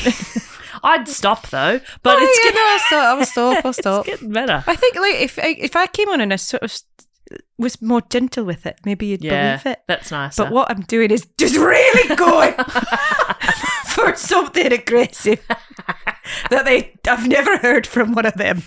One of them. That's what I call Scottish people. Them. It's us versus them. Of course. And they're winning. They're my favourite people. I love them so much. Wow, you have a favourite people? Yes. That's fucked, dude. Sorry. They have kilts and really good music, That and kind it's a of beautiful implies country. you have a least favourite. Well, I do, and they're called. No, don't make fun. I have a UK tour coming up, and I can't. You were going to say the British? Yeah, but I actually do love London Okay. very much. Oh, yeah, they're your favourite people now. Okay. She's full of No, shit. they're my second favourite people. My favourite people are the people of Scotland And who the hate the people of England. That's really hard for me. I'm people like, of Dad, England don't fight. should buy tickets to your shows. Yeah, they should buy tickets. Go on my internet and sign up for the mailing list, and then you'll find out when I'm coming to your town. This is me announcing my UK tour. great, one exclusive. And you've nailed it. What are you talking about, Dave? What did you want? Alexander Fleming. That's right. Alexander Fleming. It was an accident. Oh, yes, the National Library of Medicine writes how he got into medical research. It says, while serving as a private in the London Scottish Regiment of the Territorial Army, he became a recognised marksman. Wishing to keep Fleming in St Mary's to join its rifle club, the club's captain convinced him to pursue a career in research rather than in surgery, as the latter choice would require him to leave the school. The captain introduced him to Sir Elmroth Wright. Incredible name. Elmroth. Bring it back. Never heard of it. Elmroth Wright. That's a great name. It's beautiful, isn't it? And Sir Elmroth, a keen club member and a pioneer in immunology and vaccine research, who agreed to take Fleming under his wing. It was with this research group that Fleming stayed throughout his entire carear. So basically, a guy wanted him to stay in his rifle club and was like, you should study this because that means you don't have to leave my club. Wow. And that just basically changed the world. Wow. When World War I broke out, he served in the Army Medical Corps as a captain, watching many, many people die, many from infected wounds. At the time, you get infected, not a lot they could do. After the war, he discovered and named lysozyme, an enzyme with weak antibacterial properties. Again, this was kind of an accident. He had a cold and put a bit of mucus on a petri dish, which is kind of gross, but then lost it for a couple of weeks in his messy laboratory. Apparently, he's shit everywhere all the time, this guy. 2 weeks later, he found it and noted that numerous colonies of bacteria had grown on the slide. However, he noticed that where the mucus was, there was no bacteria. Upon further investigation, Fleming discovered the presence of a substance in the mucus that stopped bacterial growth, and he called it lysozyme. He examined other bodily fluids too, including tears, which he wasn't sure how to get. He tried holding... Oh, that's so sad. He didn't know how to feel. Well, he tried holding onions in front of volunteers and then moved to lemons, which he squeezed in front of their faces. The volunteers who were lab assistants were paid 3 pence a piece for their tear donations. Oh, my God. That's Sign great. me up, Daddy. I will Yeah. cry. I'll be one of your top donors. I'm going to be rich. Yeah. I'm gonna be on a stamp or something, I reckon. I was doing a panel show the other day, and there was like a joke about a chimpanzee that had a birthday party, and it got for its birthday a picture book. And I was like, well, what's the pictures of? And they were like, oh, they were pictures of his family. And I lost my mind. And I was like, I can't. You have to stop filming. Like, I can't. I'm sorry. You just brought this up because you thought it would be a funny joke, but he's looking at pictures of his family, and then there's footage of him being like, wow, like he's so happy looking at the pages. I Oh was my like, God. you disgust me. Do you ever show your dog pictures of herself? Yes, all the I time. love to show Goose what he looked like when he was a baby. Did you get any reaction? No. Oh, yeah, Humphrey looks around the phone like, Videos, videos. If it's moving, he'll sort of watch, and I'm like, "That's you! That's you when you were little." That's cute. And then he goes off and does something else, and I'm like, I'm crying. I'm in the fetal position. Oh, if we put a bucket in front of your eyes that day, you would have made many man. pence. Millions of pence. As well as tears, he tried other fluids, including saliva, blood, semen, and pus. No. Much easier to get the How did he- semen. Yeah, get the semen. Just held a lemon in front of a man. Squeezed it. Yeah. That'll do it. They all showed lysozyme, and in doing so, Fleming had proved that living organisms produced an innate bacteria-fighting agent. So it's good to cry on wounds. Yeah, cry it up. Oh. There you go. Super glue it up. Super Cry it up. Cried up. This laid the groundwork for his next accidental discovery and made sure he paid attention. A few years later, when in September 1928, Fleming came back to work after a holiday. He again noticed a petri dish containing a sample, and inside the sample, the growth of bacteria was being inhibited. Before he'd left, he'd been doing a series of experiments involving the staphylococcal bacteria, which causes staph infections that you sometimes hear about, golden staph and the like. An uncovered petri dish sitting next to an open window had become contaminated with mold spores, and these spores stopped the bacteria. He was able to isolate the mold and identified it as a member of the Penicillium genus. So, yeah, he came back from holiday and was like, oh, this is weird. This bit here doesn't have any bacteria. This mold seems to have done something. I wonder what it is. That's interesting. And gross. And again, from the Library of Medicine, he found it to be effective against all gram-positive pathogens, which are responsible for diseases such as scarlet fever, pneumonia, gonorrhea, meningitis, and diphtheria. He discerned that it was not the mold itself, but some, quote, juice it had produced that killed the bacteria. Juice? Probably mold juice. Yeah, well, and even this in the Library of Medicine, it says he named the, quote, mold juice penicillin. So penicillin They is call mold it mold juice. juice, yeah. He published his findings to little scientific fanfare in 1929. Wow. Fleming found it difficult to isolate this precious mold juice in large quantities, and honestly, his breakthrough was really overlooked. Fleming gave up trying to develop penicillin in large quantities and moved on to other stuff. Wow.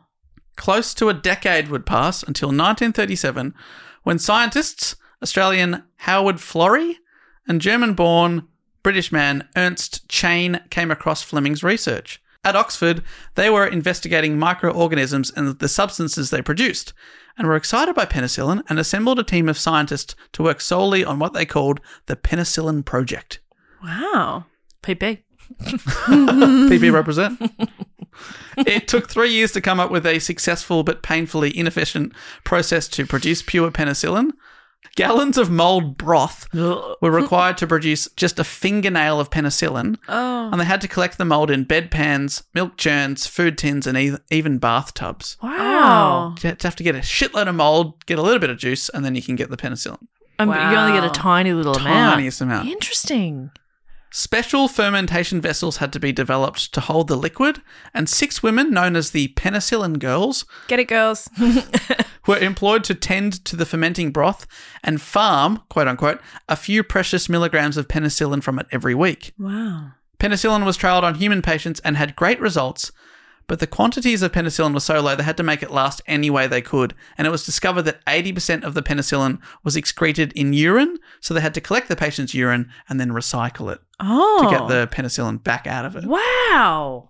Howard Florey's wife, herself a doctor, Dr. Ethel Florey, helped carry out the first clinical trials, and according to sciencemuseum.org, Dr. Ethel Florey was regularly observed on the pee patrol, cycling to patients' houses to collect their urine. Wow. That's full on. I've Yeah. seen Jess on the pee patrol. Yeah. Just collecting around the neighbourhood. bucket after the bucket. Yeah. Hey, you got any piss? Got my big bell. Bring out your piss. That's what I say. Put it in the little basket on my bike. Yeah. Away we go. Ding, ding. It's a piss lady. We know. Do we still... You hear it? Dun, dun, dun, dun, dun, dun, dun, dun, dun. Oh, piss lady. Honey, can I go see the piss lady? Not today, Not sweetheart. today, honey. You don't have any piss. With the outbreak of World War II, it was difficult to get the production process to increase in the UK, so the team moved to the USA, where it was further developed, and by 1943, by which time the US had joined the war, they had sufficient penicillin stocks to satisfy the demands of the armed forces of the United States as well as their allies. PBS writes, from January to May 1942, 400 million units of pure penicillin were manufactured. Oh my God. By the end of the war, American pharmaceutical companies were producing 650 billion, with a B, units per month. So remember how they struggled to make a fingernail's worth a couple of years earlier, but it really ramped up when they discovered how good it was at fighting infection. Yeah. That's amazing. But what do we use penicillin for now? I feel like I don't know if I've had penicillin. Is it in all the antibiotics? I think it's an ingredient in antibiotics. Yeah, that makes sense. Yeah. I think that was my question, and I instead just went, when do we have? When we use? When do you have it? Breakfast or lunch? And it clearly worked, because in World War I, the death rate from bacterial pneumonia was 18%, and in World War II, it fell to less than 1%. Amazing. TheConversation.com asks, did penicillin help win the war? And they answer their own question. It certainly saved thousands of soldiers from dying of gangrene and sepsis, but its greatest contribution to the war effort may have been the treatment of gonorrhea, helping keep the army at full strength. Apparently, I was taking people down left, right, and centre beforehand. And how was it spreading? People were banging. Kellogg. Yeah, Kellogg would be rolling in his grave mustn't. by that point. great. You mustn't be doing Stop that. There's a war to be won. Exactly. Cut it out. It had taken 16 years from initial observation to useful production of penicillin, but it changed medical science forever. And you might be wondering why Alexander Fleming gets all the credit and less people have heard of Howard Florey and Ernst Chain, who worked for years to develop penicillin in a useful form, with a whole other team of scientists who get zero shout-out. Well, when that huge breakthrough was reported in 1942, Howard Florey prohibited his Oxford team from seeking media coverage, so only Fleming was widely publicised in the media, which led to the misconception that he was entirely responsible for the discovery and development of the drug. Fleming himself referred to this as the Fleming myth. All three men, however, that is Alexander Fleming, Howard Florey and Ernst Chain, were jointly awarded the Nobel Prize in Physiology or Medicine in 1945.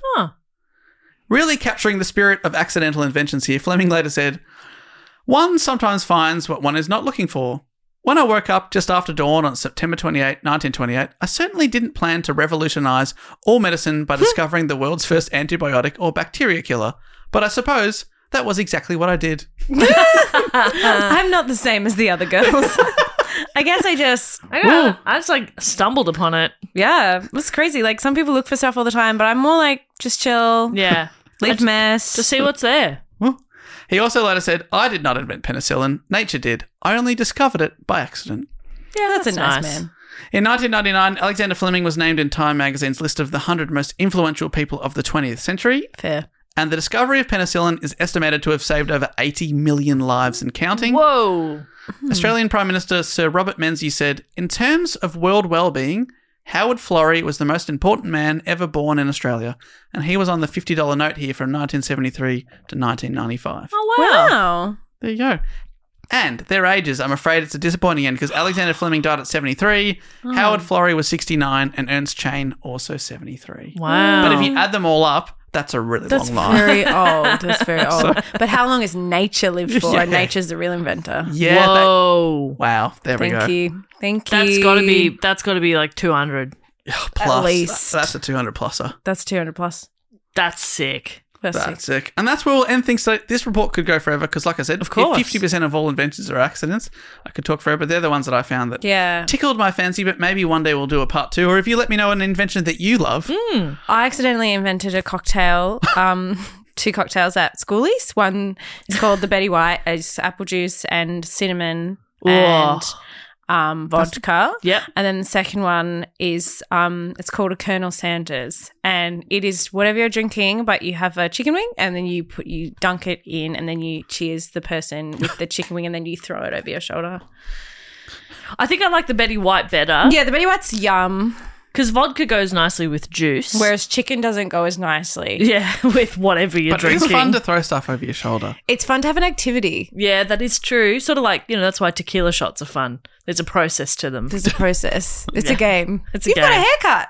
I've just taken off my headphones momentarily, and You're Michelle's. nice. Thank you. I've got to go. Well, that's well. I don't like your hair. I'm out. No, I do like your hair. It looks great. Thank you so much. You look like a real Robert Zest. Is that what? David Zest. David Zest. Thank you. Was the man's name Please. Robert Zest? Robert Zest was my Oh, no, father. that was I no see. man. Robert No Zest was my man. father. You look like a regular David It Zest. was sun zest. Yeah, it juice. wasn't a real man. I forgot it was from the. It was a drink. I was like, what did Robert Zest it was invent? Robert, wasn't it? Was he the post-it guy, Robert Zest? No, that does bring us to the end of the episode. Michelle, thank you so much for joining us on this Blockbuster you. special. I can't believe you let me into Block. That's crazy. You made it. There's the I was fifth banned most- from a Blockbuster video once. That makes sense. Did you stop thanks paying for fines, or did you not rewind? What happened? I didn't pay my fines. Yeah. You got banned. Yeah. I think it's also the fire you started in the... Yeah. Yeah. I don't know. Who can say? Who could say? Not them. They're all dead. Now, Michelle, if we wanted to see you coming up or find you online, I think you've got some sort of UK tour to announce. So if you go to my Instagram and you go to my little, the link, there's you can sign up for my mailing list, or you can go to the tour website, which is the ticket website. Just so you'll see whatever I do. I just announced a show at Sydney Festival, which is crazy. I'm doing Average Bear, my show, but with a string section at Wharf 1 at Sydney Theatre Company for Sydney Festival. Isn't that mad? gonna be Wow, when's amazing. that? Somehow they've been tricked into offering me this. It's in, I think, January. That sounds awesome. Isn't that amazing? Yeah. I'm so excited. That So I'm sounds doing awesome. that. So that's on sale. You can get tickets to that, and then sign up to the mailing list and follow me on Instagram to find out about the any international things that may or may not be coming up. We love it. Well, Michelle, thank you so much for joining us. Thank you. I love you. Bye-bye. Well, that brings us to everyone's favourite section of the show, where we get to thank some of our wonderful Patreons for supporting us over at patreon.com/dogoonpod. But there is also a link on dogoonpod.com, so that was great instincts. Yes, I never do this bit. I genuinely kind of blacked out through most of that. I was I was just autopilot. That was autopilot. Because Matt usually does this bit. We haven't addressed the fact Matt's not here. Yeah. He's traveling in the United States of America at the moment. Having a wonderful He's time. living it up. And we miss him. We just heard from him. He's had a deep dish in Chicago. Yeah, and he said it was a lovely depth, Yeah. which is the funniest food review I've ever heard in my life. A lovely depth. Well, I was worried it would be a bit too deep, but it was a lovely depth. A lovely depth. We both laughed a lot at that. We really enjoyed that. So, yeah, Matt's not here. So, a big thank you once again to Michelle for hanging out with us and Yeah, so nice. filling the void of Matt Stewart. So, it's just Dave and I for the Patreon section, which honestly, everyone's happy about. Well, while the Matt's away, the kids will play. So the first thing that we like to do is, and if you want to get involved in this, you can join us on the Sydney Scheinberg Deluxe level. Is that correct? That's right. Where you get to submit a fact, a quote, or a question. And it has a little jingle. It goes something like this. Fact, quote, or question. Ah, he always remembers the ding. Ah, she always remembers the sing. I was talking about myself in the third person Yeah, there. I love that. Love a rebrand. Do you want to read the fact, quote, or questions? Yes, how about I do that? I'll put my little glasses on. Thank you. Put your little glasses on. Pop them on. Can You you, know hear what that? we also haven't addressed? Yeah. And it's great to do it an hour and a half in, because I haven't milked it enough yet so far, but I was hit by a car. I didn't know if you wanted to tell the good people at home that about It was that. like a week ago now, so I'm still milking it. Jess has been hit by a car, and in a way, they should know about it. Even more so because you were on the ride home from a bonus podcast. That's right. You and I just recorded that afternoon. That's right. We went So- our separate ways. I drove home. I said, see you later. You said, oh, I'm just going to go. I'll pack my things and I'm going to get on my bike and Yep. head off. Yep. And I said, I love you. You did say that. That was your final words to me. So I just think the Patreons should feel bad, is what you're saying. You were hit by a car. That and it was only because we were recording a bonus episode for them. That's right. And it was a fantastic bonus episode that I implore people to check out if they're on the Patreon about Chris Lemons. That's right. A yes. diving incident in the North Sea. Gosh, you had me on the edge of my seat that whole episode. Yeah. And then, unfortunately, you were off your seat when someone hit you with their car. And it's good to joke about it. I was genuinely so upset and terrified when you first messaged by saying, I need to preface this. My first message will say, Yeah. I'm okay, and that came up first, and then you said I've been hit by a car. I did Very that to a scary. few people, and they all, the feedback was that really scared them. But I mean, like, No, if honestly, I just started better with, than I've been hit by a car. Honestly, Exactly. it prepared me Yeah. to know that you're okay. I'm okay. So do you want to tell people you are okay? I am okay. I'm fine. I've got bruised ribs, Yeah. but I'm okay. But I wanted to milk it now in that, like, can you do all the hard part? Oh, sure. This. Yes, absolutely. Yeah, great. And, get the door for me and carry my stuff downstairs. Cookie dinner. Yes, please, Tuck if you you in don't at mind. night. That's genuinely what somebody has had to do for several days. But I'm up and I'm out and about and I'm okay. Yes, we're So thank you for your concern. we're so thankful that you're okay. My And- gosh, it was scary. Feel bad because we were making something for you and it nearly killed me. And I just think you should think about that. That's right. You risk your life for our art. See, Matt would hate me making that joke. He would hate that, but he's not here. So I get to make the joke that I nearly died for you, Patreons. So while the Matt's away, we will milk the Patreon. I'll get the guilt. So basically, people can submit. Have you said this bit? I've also on autopilot. A fact, a quote, or a question. Yes. We read out their name. They also give themselves a title. It can be a brag, it can be a suggestion, it can be a recipe, it can be anything. It can be really anything you want to share with us. We're open to it. And the first fact, quote, or question this week comes from fantastic supporter of the show, Soph Waldron. Soph, our group photographer, and always in the front row of our shows. It's always a comfort to see Soph. Yes, love seeing you out there at all our shows, Soph. And Soph's title this week is She's 30, but she's neither flirting nor thriving. And it's hard, Soph, because, that saying is out there, 30, flirty and thriving. You feel like you have to live up to this expectation at 30.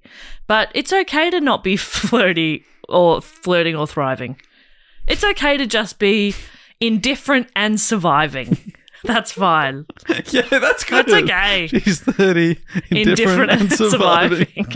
That's good. And Soph's given us a question this week, and the question is, what is your go-to dinner party question? Ooh, that's good. I mean, am I hosting the dinner party? Am I a guest at the dinner party? It doesn't really make a difference. Yeah, I suppose you're still asking questions, maybe? No, I don't ask questions. I allow people to ask me questions because I'm always the most interesting person at the dinner party. I'll Google it, but I also You'll Google I'll it? Google it. I'll come up with some options for So you, Dave. you look down at your phone and you go, what is Dinner party questions. Okay, your middle name? dinner party questions for adults. What was your first job? Oh, okay, our kids' party entertainer. Who is the most famous person you've ever met? Jess Perkins. I was pointing at myself anyway, but that's what you said. Who is someone you really admire? Jess Perkins. What's your earliest memory? Possibly Jess Perkins. And what made you smile recently? Definitely Jess Perkins. Jess Perkins being alive. One of mine would be like if you had a genie, you got 3 wishes. Oh, wow, this is good. What are your 3 wishes? Incredible. That's a good question, I think. That is a good one. Do you want to think about that? About my wishes? Yeah. Oh my gosh, that's so tricky. Obviously, world peace. Yeah. Obviously, that's number 1. Food for everyone.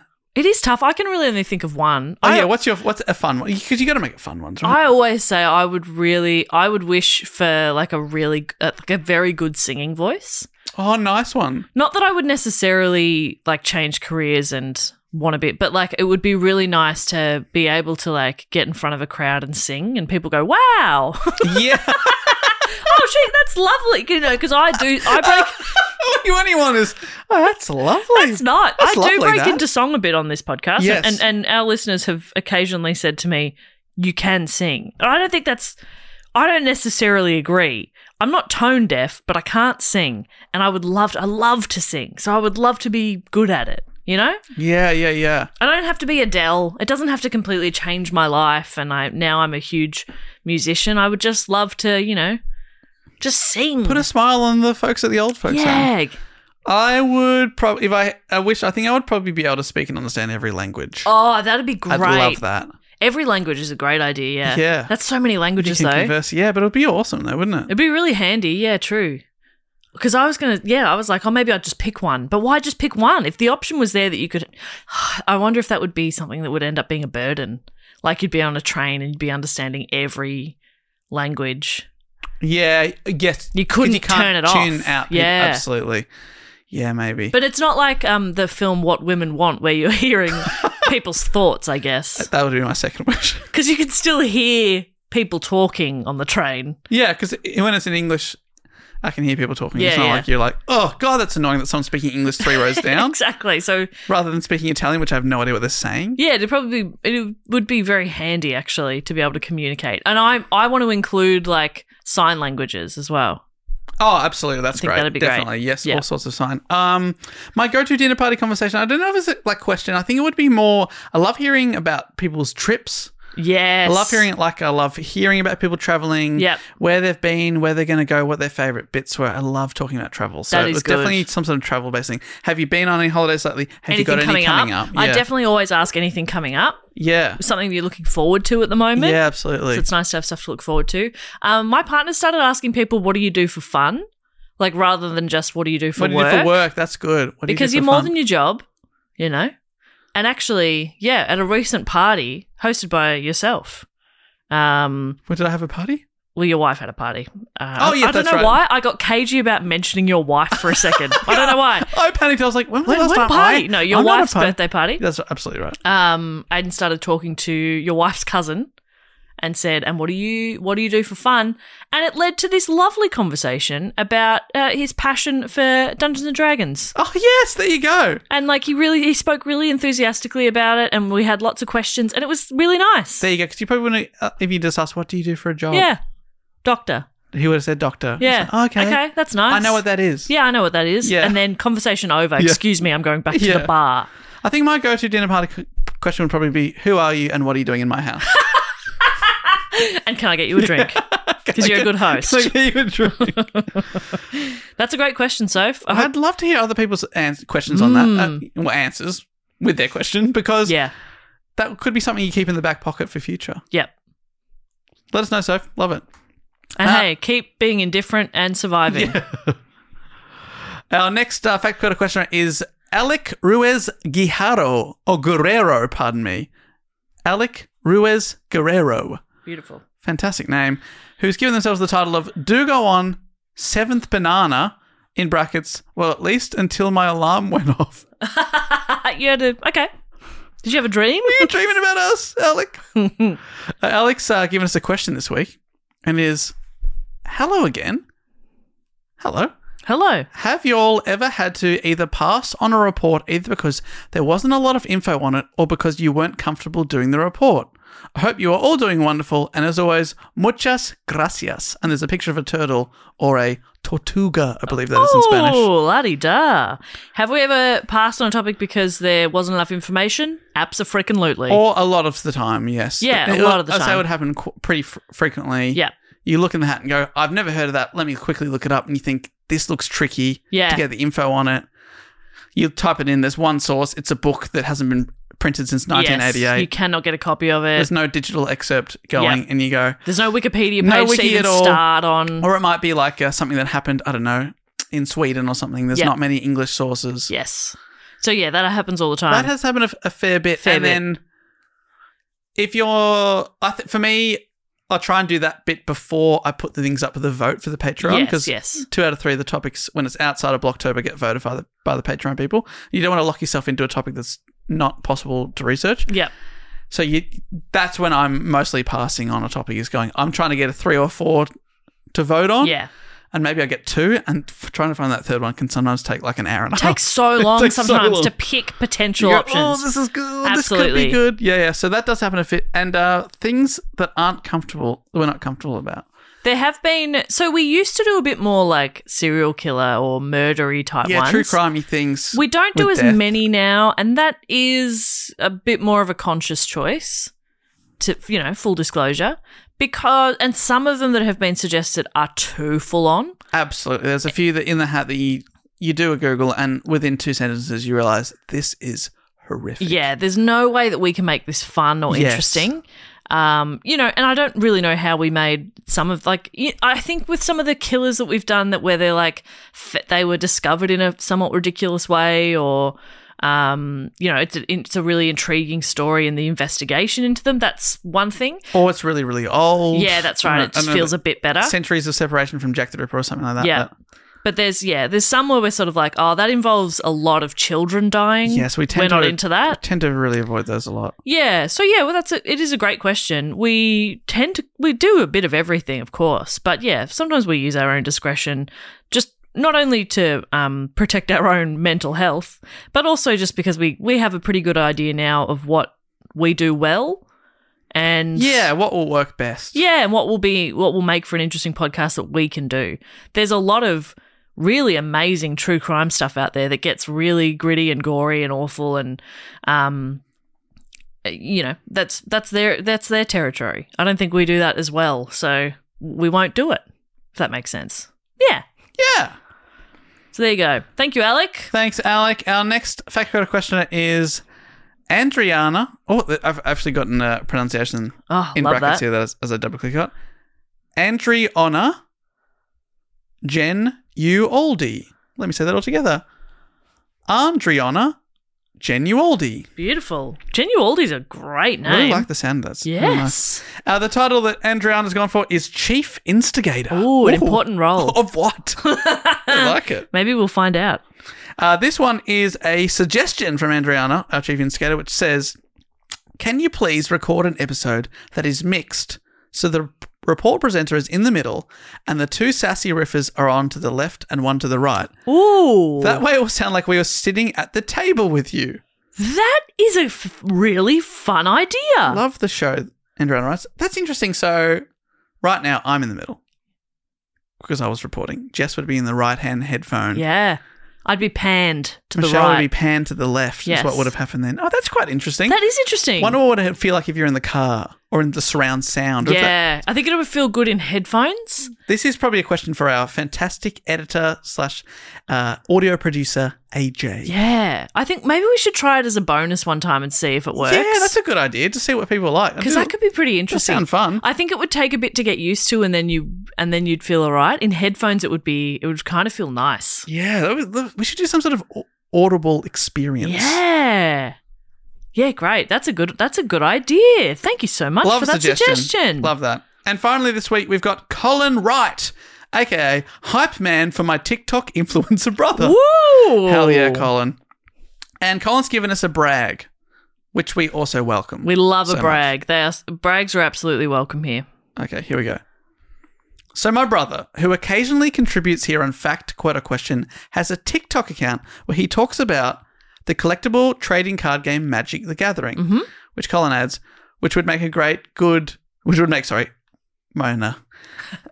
Read them as they're written, mate. I know. No editorializing. I was trying to editorialize by writing great, which would make a good report / menu report. Among other things, he makes awesome skits where he uses green screen to play the game against himself to illustrate cool tricks and also to make very esoteric jokes about magic. I'm writing in today to brag he recently just passed 10,000 followers. Hell yeah. That makes him officially a TikTok professional. Oh my God. Love it. His account is at under the number 100 EDH. So UNDER 100 EDH. And he goes by Kobold Coffers. Love it. He specializes in putting together really cool decks that aren't super expensive to buy, and anyone listening who enjoys Magic the Gathering should check him out. He was the one who first got me to listen to the pod on episode 147, Annie Oakley, Little Miss Sure Shot. Thanks so much, one of my reports. I didn't really get what podcasts were at the time, so I was initially very confused, but loved the vibe, and I've been a Patreon for a few years now. That's awesome. So thanks to my brother who got me into this, and congrats to him on this cool milestone. Hell yeah. P.S. I told him it was like when Jess was campaigning for 10K on Insta because I relate too many things in our lives to the pod lol. Yeah. But hopefully no one hacks his account. Oh, man. You're taking me back, Colin. What a time that was. That's really cool and really nice. A beautiful sibling moment there. I love it. One more time. It's at under 100 EDH. Check it out. As a fellow TikTok influencer, I've deleted TikTok now. I've been off it for 2 or 3 weeks, I think. Really? As in like your account, or that's like on your phone so you don't scroll anymore? Yeah, it's not on my phone anymore. So I haven't posted for a while. Was it taking over your life, that kind of reason? Yeah. I was wasting so much time. I was losing hours of my day. That's why I couldn't get another social media. Yeah, it's too much. But I did get 2 million views on one video, and then I deleted the app because I was like, I've clocked it. I'm done. Yeah, That's so good. I'm done. Most people would be hooked at that point, but you're like, no. I was like, no, it was an accident. And you're like, and my life hasn't changed. I'm fine. I'm not rich. But that's a beautiful sibling moment there. I love that. Love Good on that. you. I can't imagine my brother writing into a podcast to brag about me. So that's very nice. Now, our next section of the favourite section of the show is where we thank a few more people who have been supporting the show and we give them a shout out, and then Jess usually comes up with a little game for like a little nickname or something that we can give to each of these people. Yeah. It was accidental inventions, anything. I'm going to come up with something they've invented. Okay, great. Oh, God. I regret this a bit already. Look, if you're going to do it, how about I read out the names and you come up. Look, you've volunteered for it, mate. You've got to do the creative part. I'll just thank the people. How could I use the horse name generator to make this work? Is there a random invention generator? Let's try. Random invention generator. Oh, my God. It's like the second thing that came up on Google. This guy, I forgot about the horse generator. I haven't used it in ages and I love it. Okay, let's see. Which one have you clicked on? I've clicked on boredhumans.com. Fantastic. We use AI to come up with ideas for new inventions. To be clear, the inventions below are not real. They are computer generated. Okay, yep. Okay. It comes up with a new invention every time you press generate, and I'm just going to read the first sentence of it. Okay. Because it comes up with a full paragraph. Yeah, it looks like it really goes into like the mechanics of the patent and things like this. But I'm just gonna read first sentence. Yeah, to sum up what it is. That's right. Okay, first thank you this week goes out to Kayleen from Bradford in Great Britain. And Kayleen has invented the methanol regent, which is a way of reducing the toxicity and damage due to high levels of sulfur. Oh, wow. That sounds like it would be really helpful. That really does. So, good job. Kayleen. It could be Kayleanne. Now I'm looking at that name again. Let me have a look. That's Kayleanne, baby. Yeah, yes. I'm sorry. Kayleanne from Bradford. We think you're great. Next up, I would like to thank from Dubbo in New South Wales. It's Catherine Bain. Okay, I'm reading this verbatim. My invention is named the B-Wave, which I am pleased to present here today. So I will read the second sentence for this one. Okay. The B-Wave is a device for wireless computing without the need of costly components. The B-Wave. The B-Wave. Invented by Catherine Bain. Can you believe it? Surname with B, so that's good stuff. That makes sense. On you, Catherine. The Bain Wave would be better. Oh, the Bain Wave. Great. Next up, thank you to Joe Bedworth from Worcester. My invention is named a transceptor, which I am the first person to do. I have done so in such a way that I have a new name for it. It's called a transceptor, and the name is called transceptor of the body or transceptor of the mind. The new name for the transceptor is the transceiver of the body when he gives instructions to a man to put on a new hat. The hat was made with a transceptor made from a piece of cloth called a hemipod. It is said that the hat was attached to a tube that ran from the head on the hat to the head on the transceptor. I think that one's nice and clear. That is fantastic work, Joe Bedworth. I know I said first sentence, but that one really got away from me. When it was like, I call this new transceptor the transceptor. That's good stuff. Thank you to, now this person hasn't given their surname, so we hope you know who you are. Sean. Also could be seen, but I think it's probably Sean. Where's Sean from? From Skye in Victoria. Ah, yes. Skye, Victoria. Thank you, Sean. Inventor of the stroke switch. For use with a battery that is connected to a device attached to the front of a car and connected to a wire to the rear of the car. While driving, the battery that is connected to the rear of the car's rearview mirror is charged to generate electricity that generates power to heat up the car's air compressor units. Why is the rearview mirror involved in electricity in any way? I don't think it needs to be at all. Love it. But I'm not an inventor. Exactly. I don't understand these things. Most of these inventions, like we say, come from accidents. So who That's knows? right. They somehow routed the electricity through the rearview mirror and made it work. I don't have a science brain, so I don't understand it. That doesn't mean it's not helpful. Who are we to judge? Exactly right. I would like to thank now from Albuquerque in New Mexico, Lydia Valentine. Inventor of? Hole for a shield. Hole for a shield. After purchasing some parts and following the directions provided by the patent attorney, I was able to obtain this patent on July 19, 2010. Great work. The patent states that an insulating layer may come into contact with a wall, surface, or other barrier, and that is not covered by a shield. I love that. Hole for a shield. I always thought that like you don't want a hole in your shield. But what if you just have a hole for a shield? In place of a shield, you just have a hole. Have you thought about that? I haven't. But I have now. Lydia Valentine. Next up from Denver, Colorado. Big shout out to Ryan King. My invention is named Plantation Control Machine. Okay. The invention is described in detail below and should be known to anyone who has ever read the invention, but may not realise it.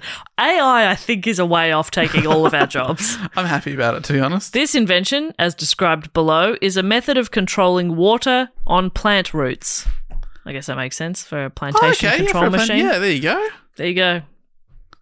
Are we happy with that? Do you want me to generate another one? Nope, love it. I absolutely love it. Plantation control machine. Next up from Alston in Massachusetts. Sorry to say it incorrectly. Big shout out to Hannah Lauter-Wasser. Invention, the neural motor. That you can use to create. That powers a motor? You can use it to create an electronic device called the smart motor. The smart motor is a small device that is connected to a smartphone or other mobile device. The device acts like a smartphone, but it also acts like a smartphone. You can't argue with that. You can't argue with it. And we thank the invention generator for sharing its wisdom with us. Thank Hannah Lauter-Wasser for the neural motor. Wow. I would like to thank from Williamstown here in Melbourne, Colleen Duncan. I'd love to have a beer with Colleen. Well, Colleen invented the electrical rechargeable battery charging system. Any questions? I think is self-explanatory, but I will finish the sentence. Which can charge a battery of any type, including electric, hydroelectric, hydrojet, and other devices with such charge. The electrical rechargeable battery charging system. I take my hat off to that. I think that's an important invention and a step forward. Thank you, Colleen. And finally for us this week, I would like to thank from Dora Creek in New South Wales, big shout out to inventor Lucinda Farrell. Lucinda invented electro laser sensor. They really love the double up. They do. They love the double up. Which can be used to measure energy at a certain time and for controlling lasers in a certain way. Electro laser sensor used to measure energy at a certain time. And I don't know if that means only like once a day does it work to measure energy, or you can like say, I want to measure the energy at 4:00 this afternoon. Not sure. But it can also control lasers in a certain way, which it does not expand on. Yeah, okay. But we trust that it's all above board. The only thing left to do is check in on our Triptych Club, which is our Hall of Fame, our clubhouse for people that have been supporting the show on the shout-out level or above for 3 consecutive years. We've already given them a shout-out in the past, but to enshrine them in Do-Go-On history and thank them for their continuing service, we invite them into our Hall of Fame, our clubhouse, where it's a hangout zone. Yeah. It's a cafe. It's a restaurant. Yep. It's a bar. Yep. It's a theatre. Yep. It's a theatre restaurant. It's a theatre restaurant. I'm behind the bar. I've got food and snacks for you. I am going to be serving the Betty White cocktail that Michelle accidentally invented. I accidentally invented a perfect toasty. I won't tell you what's in it. Oh my gosh. Because I haven't got the patent yet. But let me tell you, the flavour combos will blow your freaking mind. So I got that. You usually book a band as well, Dave. Oh, yeah. You're never going to believe who I've got Who for this have you one. got?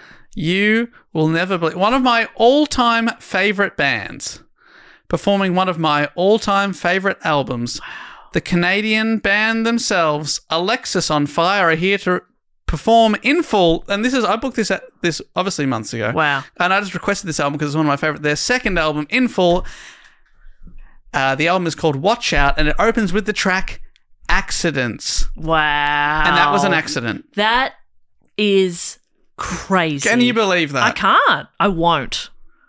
So without Matt here, I refuse. So there's anyway, what a band. So normally it's Matt's job. He lifts the velvet rope, lets people into the club, ticks them off the checklist. Yes. You hype them up, I hype you up.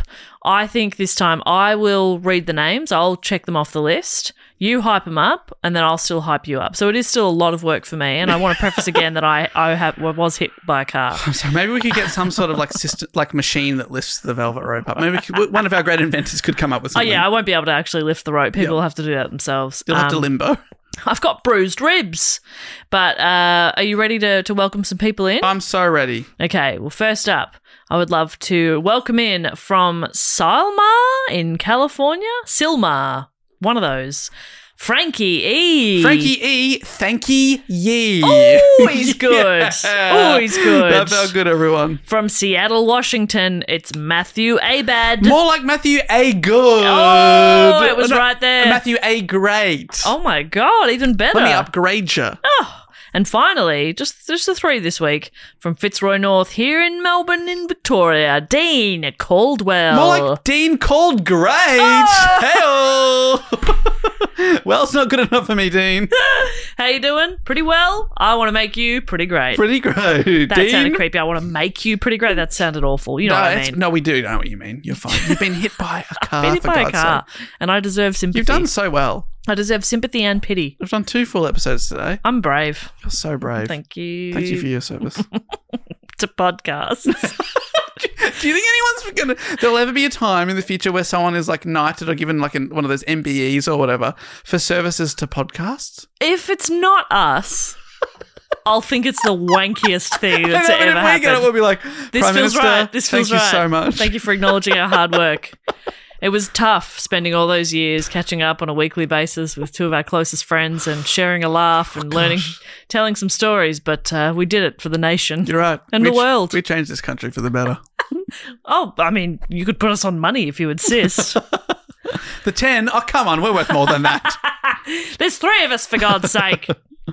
But yeah, there you go. Well, that's everything that we need to do, isn't it, Dave? That is absolutely it. Thank you so much for listening this far, everyone. We absolutely appreciate it and love you all. And if people want to get in contact with us, Jess, we have a website. What's that all about? It's dogoonpod.com, and you can find information about live shows. You can see all the podcasts in our podcast network. We've got a few of them now.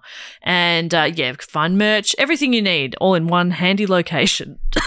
Yeah, one look at, including your tickets to our upcoming Christmas show. Yes. Saturday, December the 2nd here in Melbourne, 4:30. We're back doing an afternoon show, so hopefully you can come along, spread the Christmas joy. Yeah, go to dogoonpod.com and find tickets there. We'll be back next week with our 4th most requested Blockbuster Tober special. But until then, I'll say thank you so much and goodbye. Laters. Bye.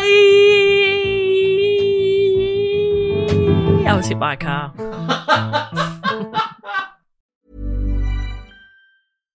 Mom deserves better than a drugstore card. This Mother's Day, surprise her with a truly special personalized card from Moonpig.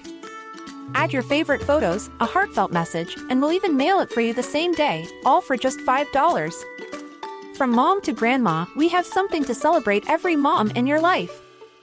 Every mom deserves a Moonpig card. Get 50% off your first card at moonpig.com. Moonpig.com.